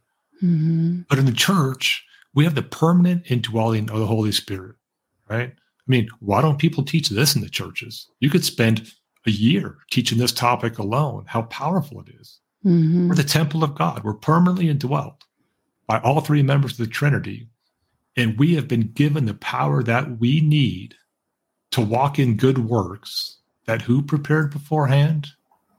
God, right? We're commanded to walk in good works that God prepared beforehand. Now, if you're walking by means of the Spirit, you're walking by the will of God, and you're walking in the works that he prepared beforehand in his power, who gets the glory? God does. That's the whole point. Right? So God in his grace, because he chooses to have a relationship with us, allows us to participate in his plan. It's a wonderful thing. We should all be taking advantage of it. And the only way that I know all of these things that I'm presenting to you is because they're documented for us in the Word of God. Absolutely. So someone had a question. Yada yada. Hello. It's so nice to see you. I am so glad you joined us. And so I have it pulled up as well. But the question is, Kim, did you mean to say the anointing with oil when praying for your illness was also wrong? What about James 5:14? So I have that up on the screen. Let me go ahead and share that real quick. And that says, let me fly that over here so I can read it. Is anyone among you sick? Then he must call for the elders of the church, and they are to pray over him, anointing him with oil in the name of the Lord. So you are correct. That is scriptural. However, I don't think they used it properly, though. So help us understand that really quick. Because if that was the case, we can just anoint anyone with oil and I can anoint someone who has cancer with oil and all of a sudden they would be healed. And I can understand reading that passage, that's where they get that from. So can you help us dissect that real quick? Yeah. So as we've talked about, God is sovereign, right? And when we see these miracles, God did not heal everybody, right? When Jesus Christ walked the face of the earth, he did not heal the entire world. He performed miracles for a reason. They ceased for a reason. That doesn't mean that they don't exist today, as we discussed. So when people are sick, when people are going through trying times, we absolutely pray for them. We pray for them in accordance with Scripture, understanding that God's will is done. Each one of us has a certain amount of time that we're going to be in this earth, and when our plan is over, he will take us home. So I don't have any issue with praying over people who are sick. I think it's a great thing to do. Is it guaranteed that we're going to all get well today? No, it's not. We live in Satan's fallen world. And so of all the people that Jesus healed, how many of them are still alive today? Well, that's a trick question, because all of them, if they're in heaven, so I mean, they're all alive. How many of them are still walking the earth? None. Yes, because physical death is a result of sin, and it's a guarantee. So, I haven't looked into a whole lot about anointing people with oil. Mm-hmm. Churches I've been in, they don't practice that. Right. But again, if somebody was sick and they chose to anoint somebody with oil based purely on the scriptures, I wouldn't have any issue with that. Correct. But also, I think to keep James in context, though, and this is where the Jews did things differently, kind of like when they, with the sackcloth, and they would pour oil over their head. So I think we also have to keep their culture in context. So James is not written to Gentiles. James is literally written to the Jews. So I think too, the symbolism that comes with oil is based upon what were the Jewish practices back then. What were they doing? What was in their culture? So, and I think that people anointing them with oil is great and yada, yada. I saw that. No worries. Absolutely. No, I'm just responding to your question. And the pain could be gone, but we don't want to put that faith in the oil.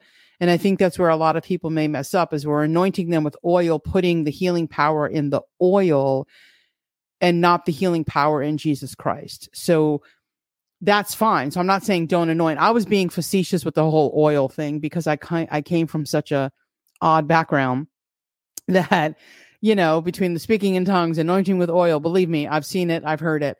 So I was saying it jokingly. So yada, yada, if you felt like praying over your dad, and then the prayer was gone. But again, if you are anointing somebody with oil, don't put the faith in the substance, because you can anoint him with butter and get the same result. So God is God. He's not like, oh, nope, she didn't use extra virgin. Can't do it today. Should have been coconut or soybean oil. So, and there's so many different oils today. What if I'm allergic and I need avocado oil and you're putting now olive oil on me? So again, let's just make sure that when we're doing stuff, it's not, but with James, we just got to keep it in context. The audience is not Gentiles. The audience is Jews, and no one can disrupt that, or not disrupt, whatever the word is I'm looking for, discount that, because it literally says to the dispersed 12 tribes. So the 12 clearly tribes who were scattered abroad. Yes. Yeah, it's clear who the audience is. Yeah. Now they are believers, right? So remember, James is one of the earliest books written. Mm-hmm. So the church was largely Jewish when the book of James was written. These Jews are believers. He calls them brethren. Dennis Roxer covered this when he covered James 2:14, I believe it was, when you had him on recently. But this book is written to believers. Again, their salvation is not in question. James 2:14 would also be a great study to go through to clear that up. Because, when we claim that a person is saved by faith alone in Christ alone, one of the first places they're going to jump to is James 2:14. Mm-hmm. So, yeah, just because things happen in the New Testament doesn't necessarily mean that we should be doing them, right? It's the difference between being descriptive and prescriptive, is how J.B. Hickson puts it. Mm. So we need to read the scriptures very carefully and understand who the audience is, and what's required of them. So when I go to Acts chapter 2 and I see people speaking in tongues, and I say, well, then I should be doing that because they were doing it. Therefore, I should be doing that. Well, Judas went and hung himself, right? we shouldn't be doing that. Mm-hmm. And now one might argue that Judas was an unbeliever, right? So maybe you could use that for an argument. But mm-hmm. The point is, we have to understand the fact that most of the Bible was not written to us.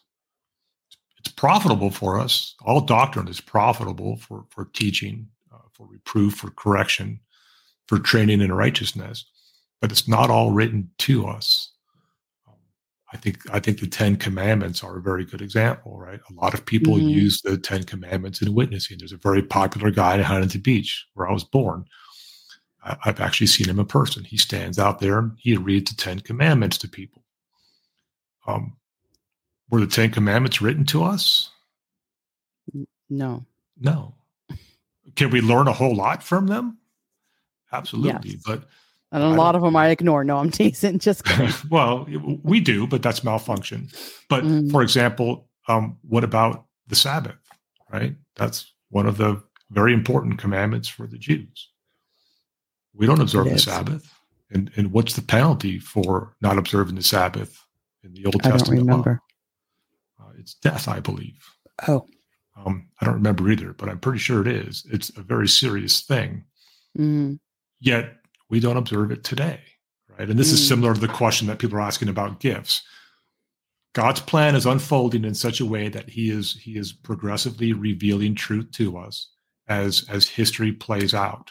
And every generation is given the assets they need to perfectly carry out God's plan.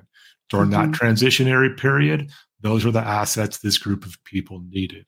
Today, we don't need those assets because we have the completed canon of Scripture. And everything we need to function properly is in this book. And we're commanded over and over again to study it, including the book of James, as we saw earlier. Agreed. So I use the Bible Knowledge Commentary. I think it's a great, and I'm not one, so let me preface this. I'll read the Bible, and if I happen to get stuck, or if I feel like, I feel like that's what that means, Lord, then I go to a commentary. And I don't ever recommend, that's why even my Ryrie, I never really read the notes, because sometimes we just then want to read the study notes, and then we're all of a sudden now taking their opinion so we're reading their opinion now into that scripture. But I was correct. And I don't ever toot my horn, but I need to toot my horn because I was just reading that. And then again, I believe in the 5 who, what, where, when, why, right? The 5 W's and the 1 H. So that's how I read the Bible. Who, what, where, when, why, how, right? Ask your 5 questions, and those 6, and then you'll learn the Bible. But anyway, so this is what that says, not to bring up the anointing with oil again, but I have to for those who know me.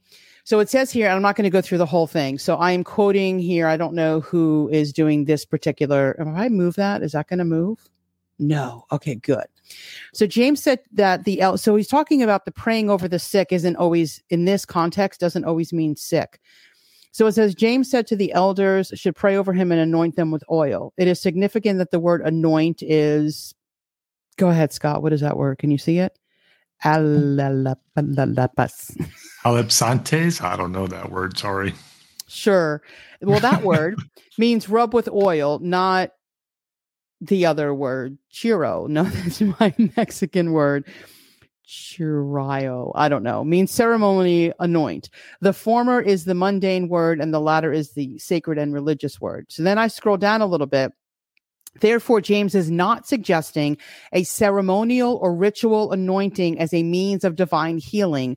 Instead, he is referring to the common practice of using oil as a means of bestowing honor, refreshment, or grooming.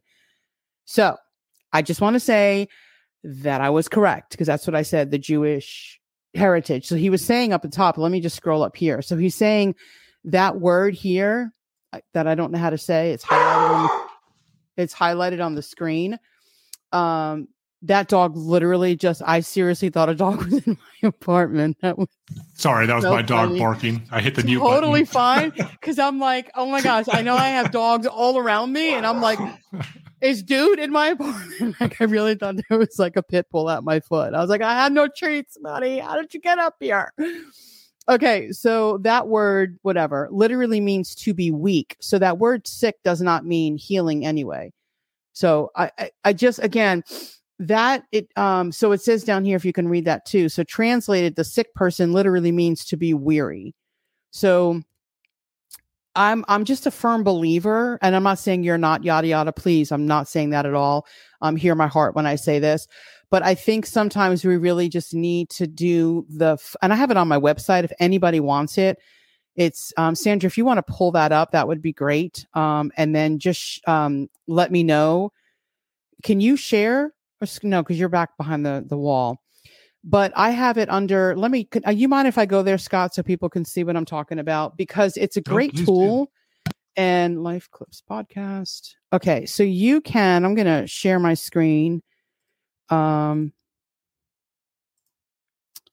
let's see. I need to stop sharing to reshare. It's just too many buttons, too much clicking going on. Okay, so there is my website. So if you go to my website and you click all the way over to where it says files, and you're going to see a whole bunch of stuff. So I got just some stuff with Matthew, Mark, Luke, and John. I did that actually for when I was doing my Chosen series. But anyway, so scroll all the way down past all this Jewish stuff. And then right here, 6 things when to ask when reading the Bible. Who, what, where, when. So I kind of break it all down for you guys. And that would really help when you're reading the Word of God. Who, what, where, when, why, and how. So in case you ever want to remember that, if you want to put that in the link, Sandra, that would be great. The files, not my website. And that way they can go right there and see that. But that's really important for us to remember how to study the Word of God, because it can be. I mean, I'm not saying I'm some Bible scholar, because I'm not. I just go, because the Bible can be at times. So I'm just like, okay, who was the passage about? What is it talking about? Who was the audience? So I ask those questions, which help me navigate the correct way to navigate the passage. Even now I'm already done with 1 Corinthians. I'm almost done with 2 Corinthians. And it's taken me months to do that, because I don't rush through. If I have to read 3 verses to understand and dive in, because Corinthians, as we know, is one of those chapters. And I'm all like, my notes are like question mark. What does that mean? And then I'll reread it, pray on it, meditate on it. And then the Holy Spirit will enlighten me. And I hate that word enlighten. I just felt like we were on a New Age podcast. So anyway, I digress there. So if anyone wants that, there you go. It's in the files. Okay, so it is now 8:45, and we really haven't dove in too much to this study. I guess you're coming back next week. So Sure. Scott's going to be back here next week, guys, and we're going to talk a little bit more about tongues. So, but really quick, can we just, I don't even know. What do you want to do? Because if you're coming back next week, you tell me, do you want to go over the prophecy of tongue? What do you want to do? Yeah, we can go into that next week. I mean, we don't have to jump into it now, but whichever direction you want to go is fine. So do you want to take questions? See if anyone has any questions? Yeah, if we have more questions, that'd be great. Or comments. Curious what people think. Because right now I don't see any. But if you want to put all that stuff up, Sandra, that would be great. And then that way we can get some questions in. I don't see any on Rumble either. So while we're waiting on that, let's take a look at the prophecy. I mean, it's pretty short. It's pretty straightforward. Can you take us to Isaiah 28, 28:11? Yep. Let me get there real quick. So you're saying Isaiah. Let me close all these. It's so humid out there, and I got my doors open. Isaiah, what was it again? 28? 11 is the key verse. Maybe we'll start in 9. All right. So because it kind of ties into with what's going on. Okay. Let me get this in order first. Okay, there we go. So you said at 9. I have to reshare my screen. You know what I love about my people is they have such patience, because I don't. I have no patience. I always said I was absent when they were passed out. No, I just don't have any. I really don't. I came in late because I was impatient, and I know I'm just teasing. Okay, so I'm in Isaiah chapter 28, verse 8, you said, yeah? We'll start at 9. Okay. I'm reading from the New King James. I don't know what you have up. NASB. We're good. Okay, it should be close enough. Yeah. Whom will he teach knowledge? And whom will he make to understand the message? Those just weaned from milk? Those just drawn from their breasts? Yeah, this should sound familiar, right? Because we just went over 1 Corinthians chapter 3. Mm-hmm. So these people have a very similar problem as the Corinthian church. For precept must be upon precept, precept upon precept, line upon line, line upon line. Here a little, there a little. So they're supposed to be taking in doctrine on a consistent basis. For with stammering lips and another tongue, he will speak to this people, to whom he said, this is the rest which you may cause the weary to rest, and this is the refreshing, yet they would not hear. So what is the problem here? These people will not hear the word of God. These people will not hear the knowledge that's being taught. And how does this passage end?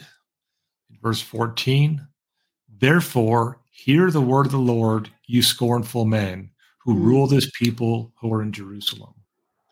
So, while the way God administers his plan does change, truth doesn't change, and unfortunately, man's problem doesn't change. We have a problem in our society today that the Bible said would happen towards the end of this age, and that is people are not interested in hearing the word of God. They want an experience, right? If you listen to the top 10 reasons that people attend a church, you're going to hear, and I ask a lot of people, what church do you go to? Why do you go there, right? I'm a big fan of asking questions because it's not rude, it's not derogatory. I just want to understand what people believe. This becomes the basis for conversations, right? The only way we can have a good, meaningful conversation is to understand where the person is coming from. And as we've said, all things should be taken through the lens of Scripture. Now, according to the Bible, what's the primary function of a local church? It's to study the Word of God under a pastor teacher who is prepared to do so, right? A pastor can go a long ways in helping you understand the Word of God because remember, this is an infinite book. He doesn't understand it either. The whole idea is he studies for 8 hours during the day, and then for 1 hour that night, he teaches you everything you need to know.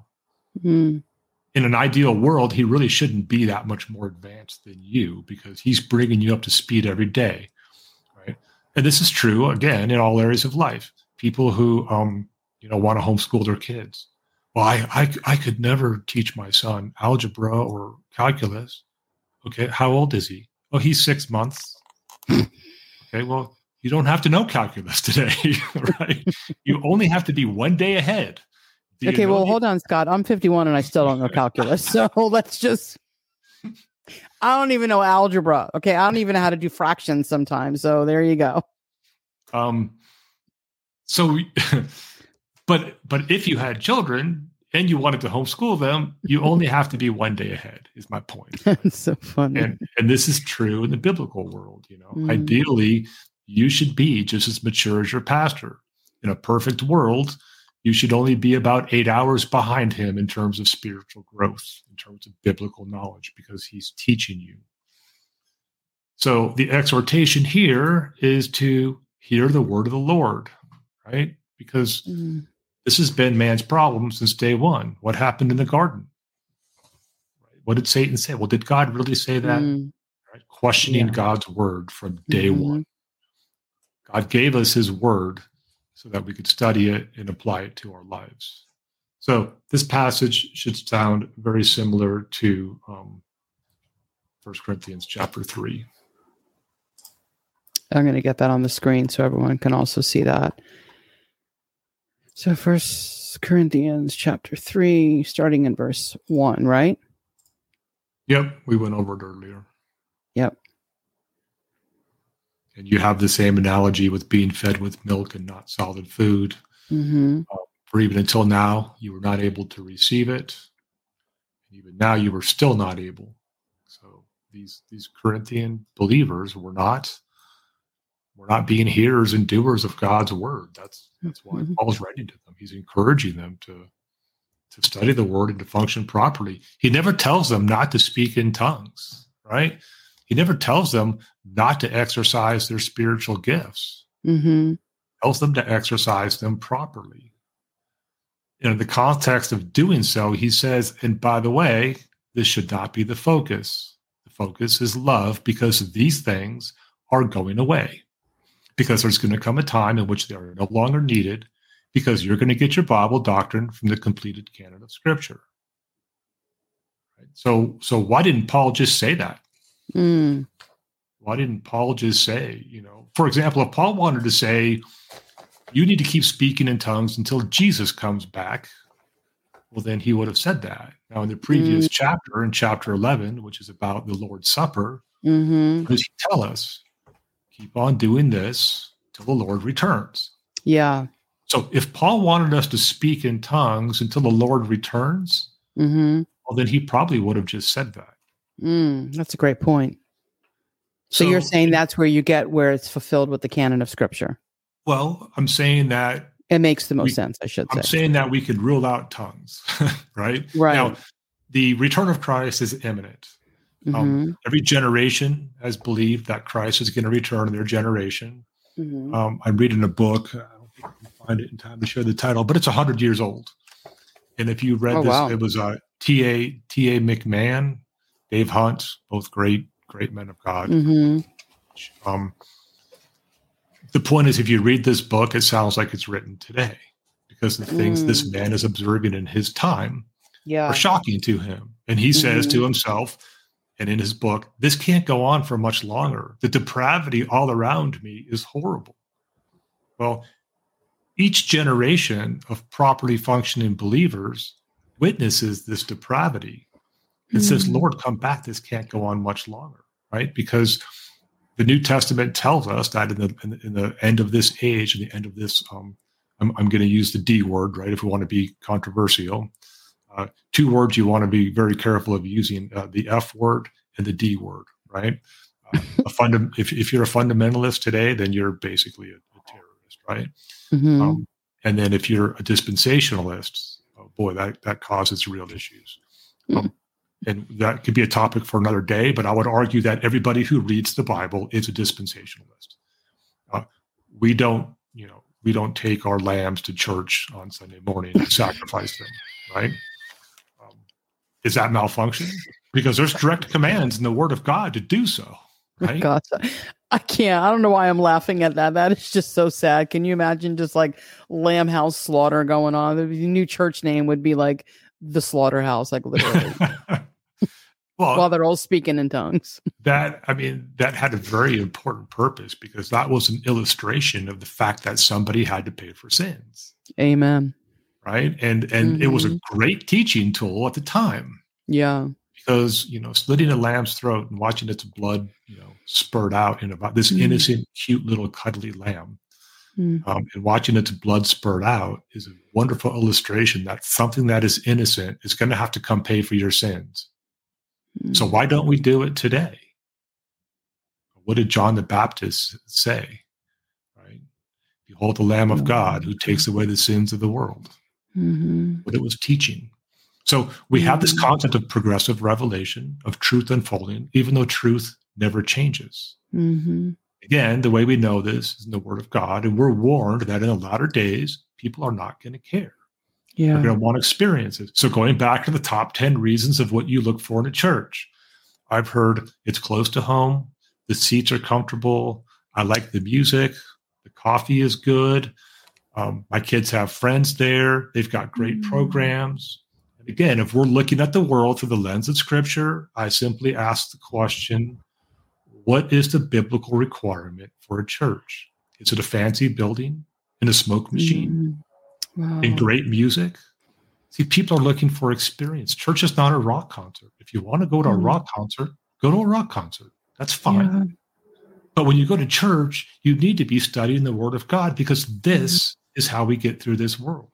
I know I probably sound like a broken record, but very few people have any interest in truly understanding the Word of God. Right? Right. I don't know everything. Nobody does. But I try my best to study line by line. You could turn to hundreds of passages and I couldn't tell you what they mean, because the Bible is an infinite book. Yeah. We learn a little bit at a time so that we can apply it to our lives and glorify God.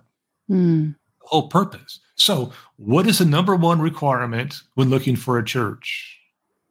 Are they teaching sound doctrine? Yeah, I was just going to say that. Yeah.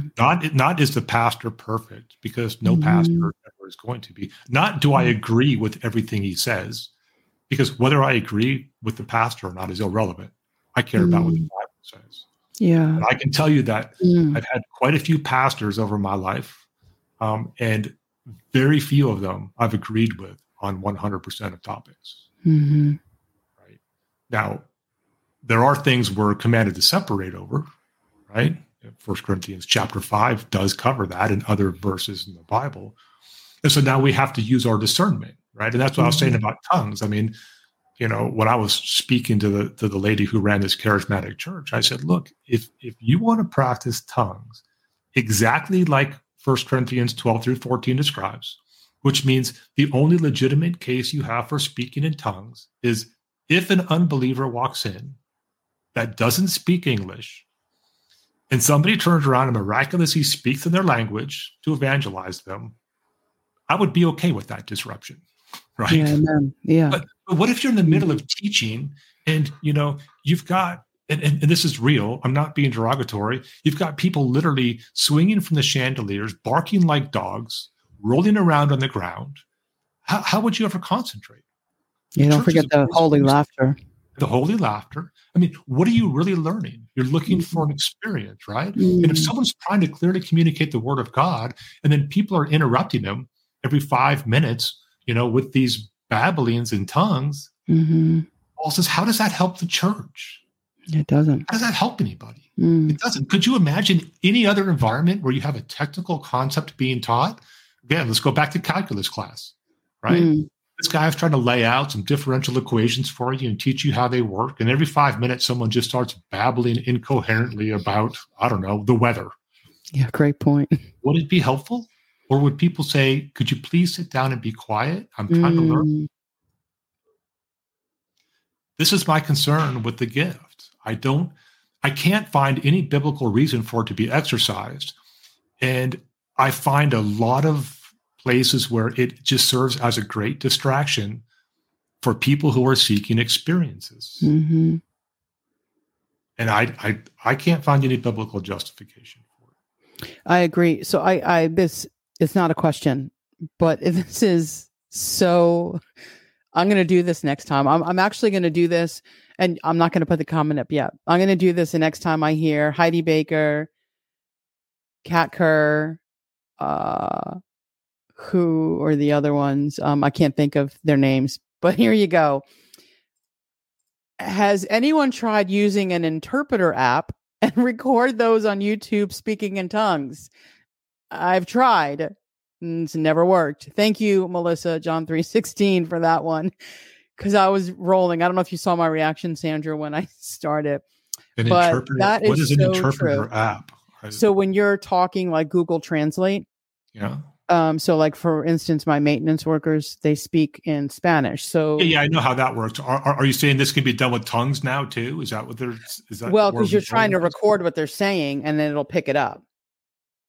So she's saying you could probably use a particular app like Google Translate and put it on there because it's definitely a language that you don't know. If it's true, if it was a language, all of a sudden it would be like Russian. Gotcha. Thank you for joining me today at my church. We love you, but she can't find any. So I'm going to try that. That was a great suggestion. You know what I'm going to do on a next RLE? I'm just going to do tongues on my app. Boom. There we go. No, I'm teasing. So I thought she was saying there's actually an app that exists that you can, and maybe there is, where you can. Oh, no. She was saying like, for you. No, like she was saying use an interpreter app for a language because that's technically what it's supposed to be. So to interpret, to translate what they're saying. I think she's calling it an interpreter app, but like a Google a translating app. Right. So if I went to Italy, I can put them on my phone and I could see what they're saying. Right. Yeah, so this is where, studying some of the history doesn't hurt, right? Now, again, it's not going to prove it one way or the other. Dawn covers this on the Lovesick Scribe. She does a pretty good job. And then the Cessationist movie, which I would recommend people should watch. Like I said, it's a very, very good movie. It's, how much detail can you go into in an hour and a half? Not a lot, but they cover the main topics. And the history of tongues was originally, they said people were speaking real languages, right? This whole movement came about not too long ago, early 20th century, I believe. I don't remember, but they originally thought they were speaking real languages, and when that was proven to be false, then they kind of shifted to this mode. And again, this shifting doesn't bother me if it's biblical, right? Mm-hmm. History can be wrong for a very long time, and the Bible proves it right. Mm-hmm. But it's good to understand the history, and I think the movie provides people what they would need to understand that. Mm. Well, I am actually, because you're going to come back next week. Are you okay with that? Because that was the original plan anyway. But as always, I mean, I'm Chatty Cathy, and I go down rabbit holes, and my audience goes down rabbit holes, and I like that, so it keeps it fresh. So you're going to come back next week, and we are going to finish off our tongues, because there's a lot. We're going to talk about prayer language, the actual speaking in tongues, kind of really diving into that. And I think too, Scott, I think that would allow us a lot of time to actually probably finish these slides, to go through them. So you guys, just so you're aware, this is basically what we did not get through tonight. So there's a lot of meat here, and I know there's still a lot of people. I don't know if they've left or still on the chat, or we'll watch this on post, but there are a lot of people too. And again, I always say, let's agree to disagree agreeably. However, we need to do that disagreement through the lens of the Bible. And because the Bible is not going to contradict itself. So your truth and my truth, one of us has to be wrong. Because Jesus does not cause division like that within the body of Christ. So someone is reading it wrong. And the Bible is not left for private interpretation. So, as you know, I always like to close, or I don't know if you know, but with the Jeff Kinley thing. But do you have anything to say before we close out? And you've been a pleasure. This was, let me stop my screen share there. You've been a pleasure. It was really, finally nice to actually meet you now face to face. I know we spoke on the phone, and that was awesome, and very knowledgeable. And I like that. And you're bringing the truth of God's word. So anyway, do you have anything you would like to add before I close out?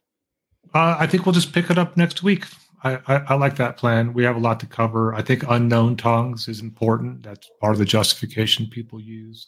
Tongues is a prayer language, as you mentioned, will be a good topic. And we looked at the prophecy of tongues. We'll look at Paul explaining to us how that's the case. Right? Again, like I said, that's not something I just came up with. It's Paul that was given that information through the Holy Spirit. So we have plenty of stuff we can cover next week. It'll be great. Awesome. So what I'm going to do, because I know you wanted to start us off in prayer, so maybe you can end us in prayer. So I'm going to read my little snippet from Jeff Kinley's book, end us in prayer, and then I'll end us out, which wouldn't take but 2 seconds. So as always, this is a snippet from, are you okay with that, to end us in prayer? As I kind of just put you right there? I would love to. Thank you. Okay, perfect. So Jeff Kinley's God's Grand Finale. Oh, by the way, I don't know what you guys think, but my backdrop has kind of changed a little bit. So I don't have certain things. It was a little cluttery for my brain. Let me know what you guys think in the comment section. That'd be great. Stroke my ego for like 2 seconds. Okay, so why are we allowed in heaven? A quote from Jeff Kinley's book, God's Grand Finale. Would you pause and reflect for a moment on this glorious and wonderful truth? We who were once depraved, unrighteous, dead in sin, separated from the life of God and condemned to a Christless eternity in hell, have now, by his grace, been saved, forgiven, adopted, brought near, made alive, made righteous, and given a hope and eternal home in heaven. That's encouraging news here for the believer, if you're watching live or on post. However, it is not very encouraging news if you don't know the Lord, because you will have a life separated from God and condemned to a Christless eternity in hell. And I know that hell word is don't use that word. It's not a real place, but it is.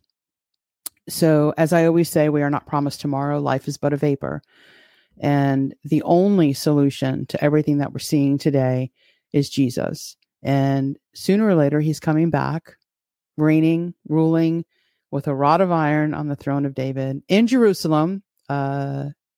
Israel. That would be Israel, guys. And I'm looking forward to that. And with that being said, make today the day of salvation, because we're not promised tomorrow. So Scott, can you pray us out, and then I'll close us out? Father, we thank you for this opportunity that we've had to look into these things of your word. And as Kim just mentioned, if you are here tonight listening to this message and you are without Christ, you are without hope, and you are without eternal life.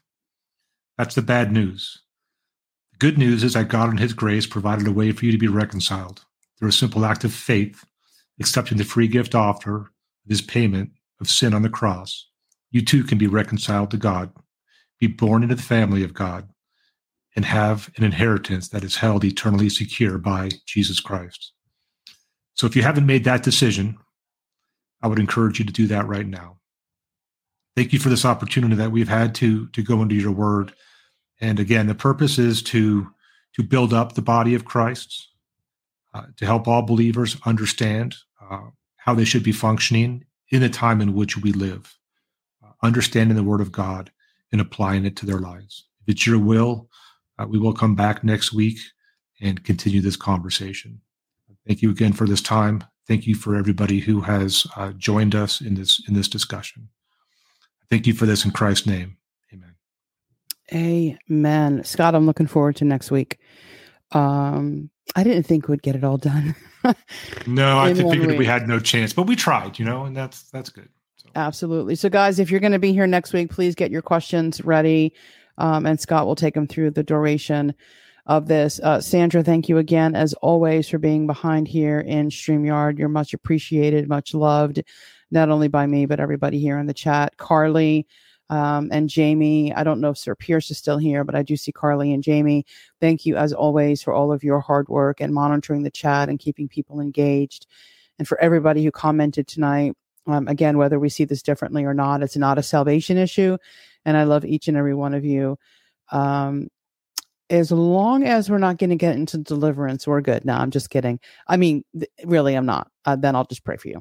But anyway, listen, we're done for this week. I'm tired. I've been up quite early. I've got to go drive out of town tomorrow. So, Sandra, that means we'll only have I don't even know, 50. I can't even keep my eyes open. I'm not going to lie. I wish there was 17 ounces of coffee in this oofta, but I'm tired. So anyway, wow, Jesus is coming, guys. Keep looking up. For those who don't think, I am very excited about the rapture. It could happen today, tomorrow, 10 years from now. We don't know. But keep looking up. Christ is coming for us. And as always, I will see you guys here, there, or are you ready, Sandra?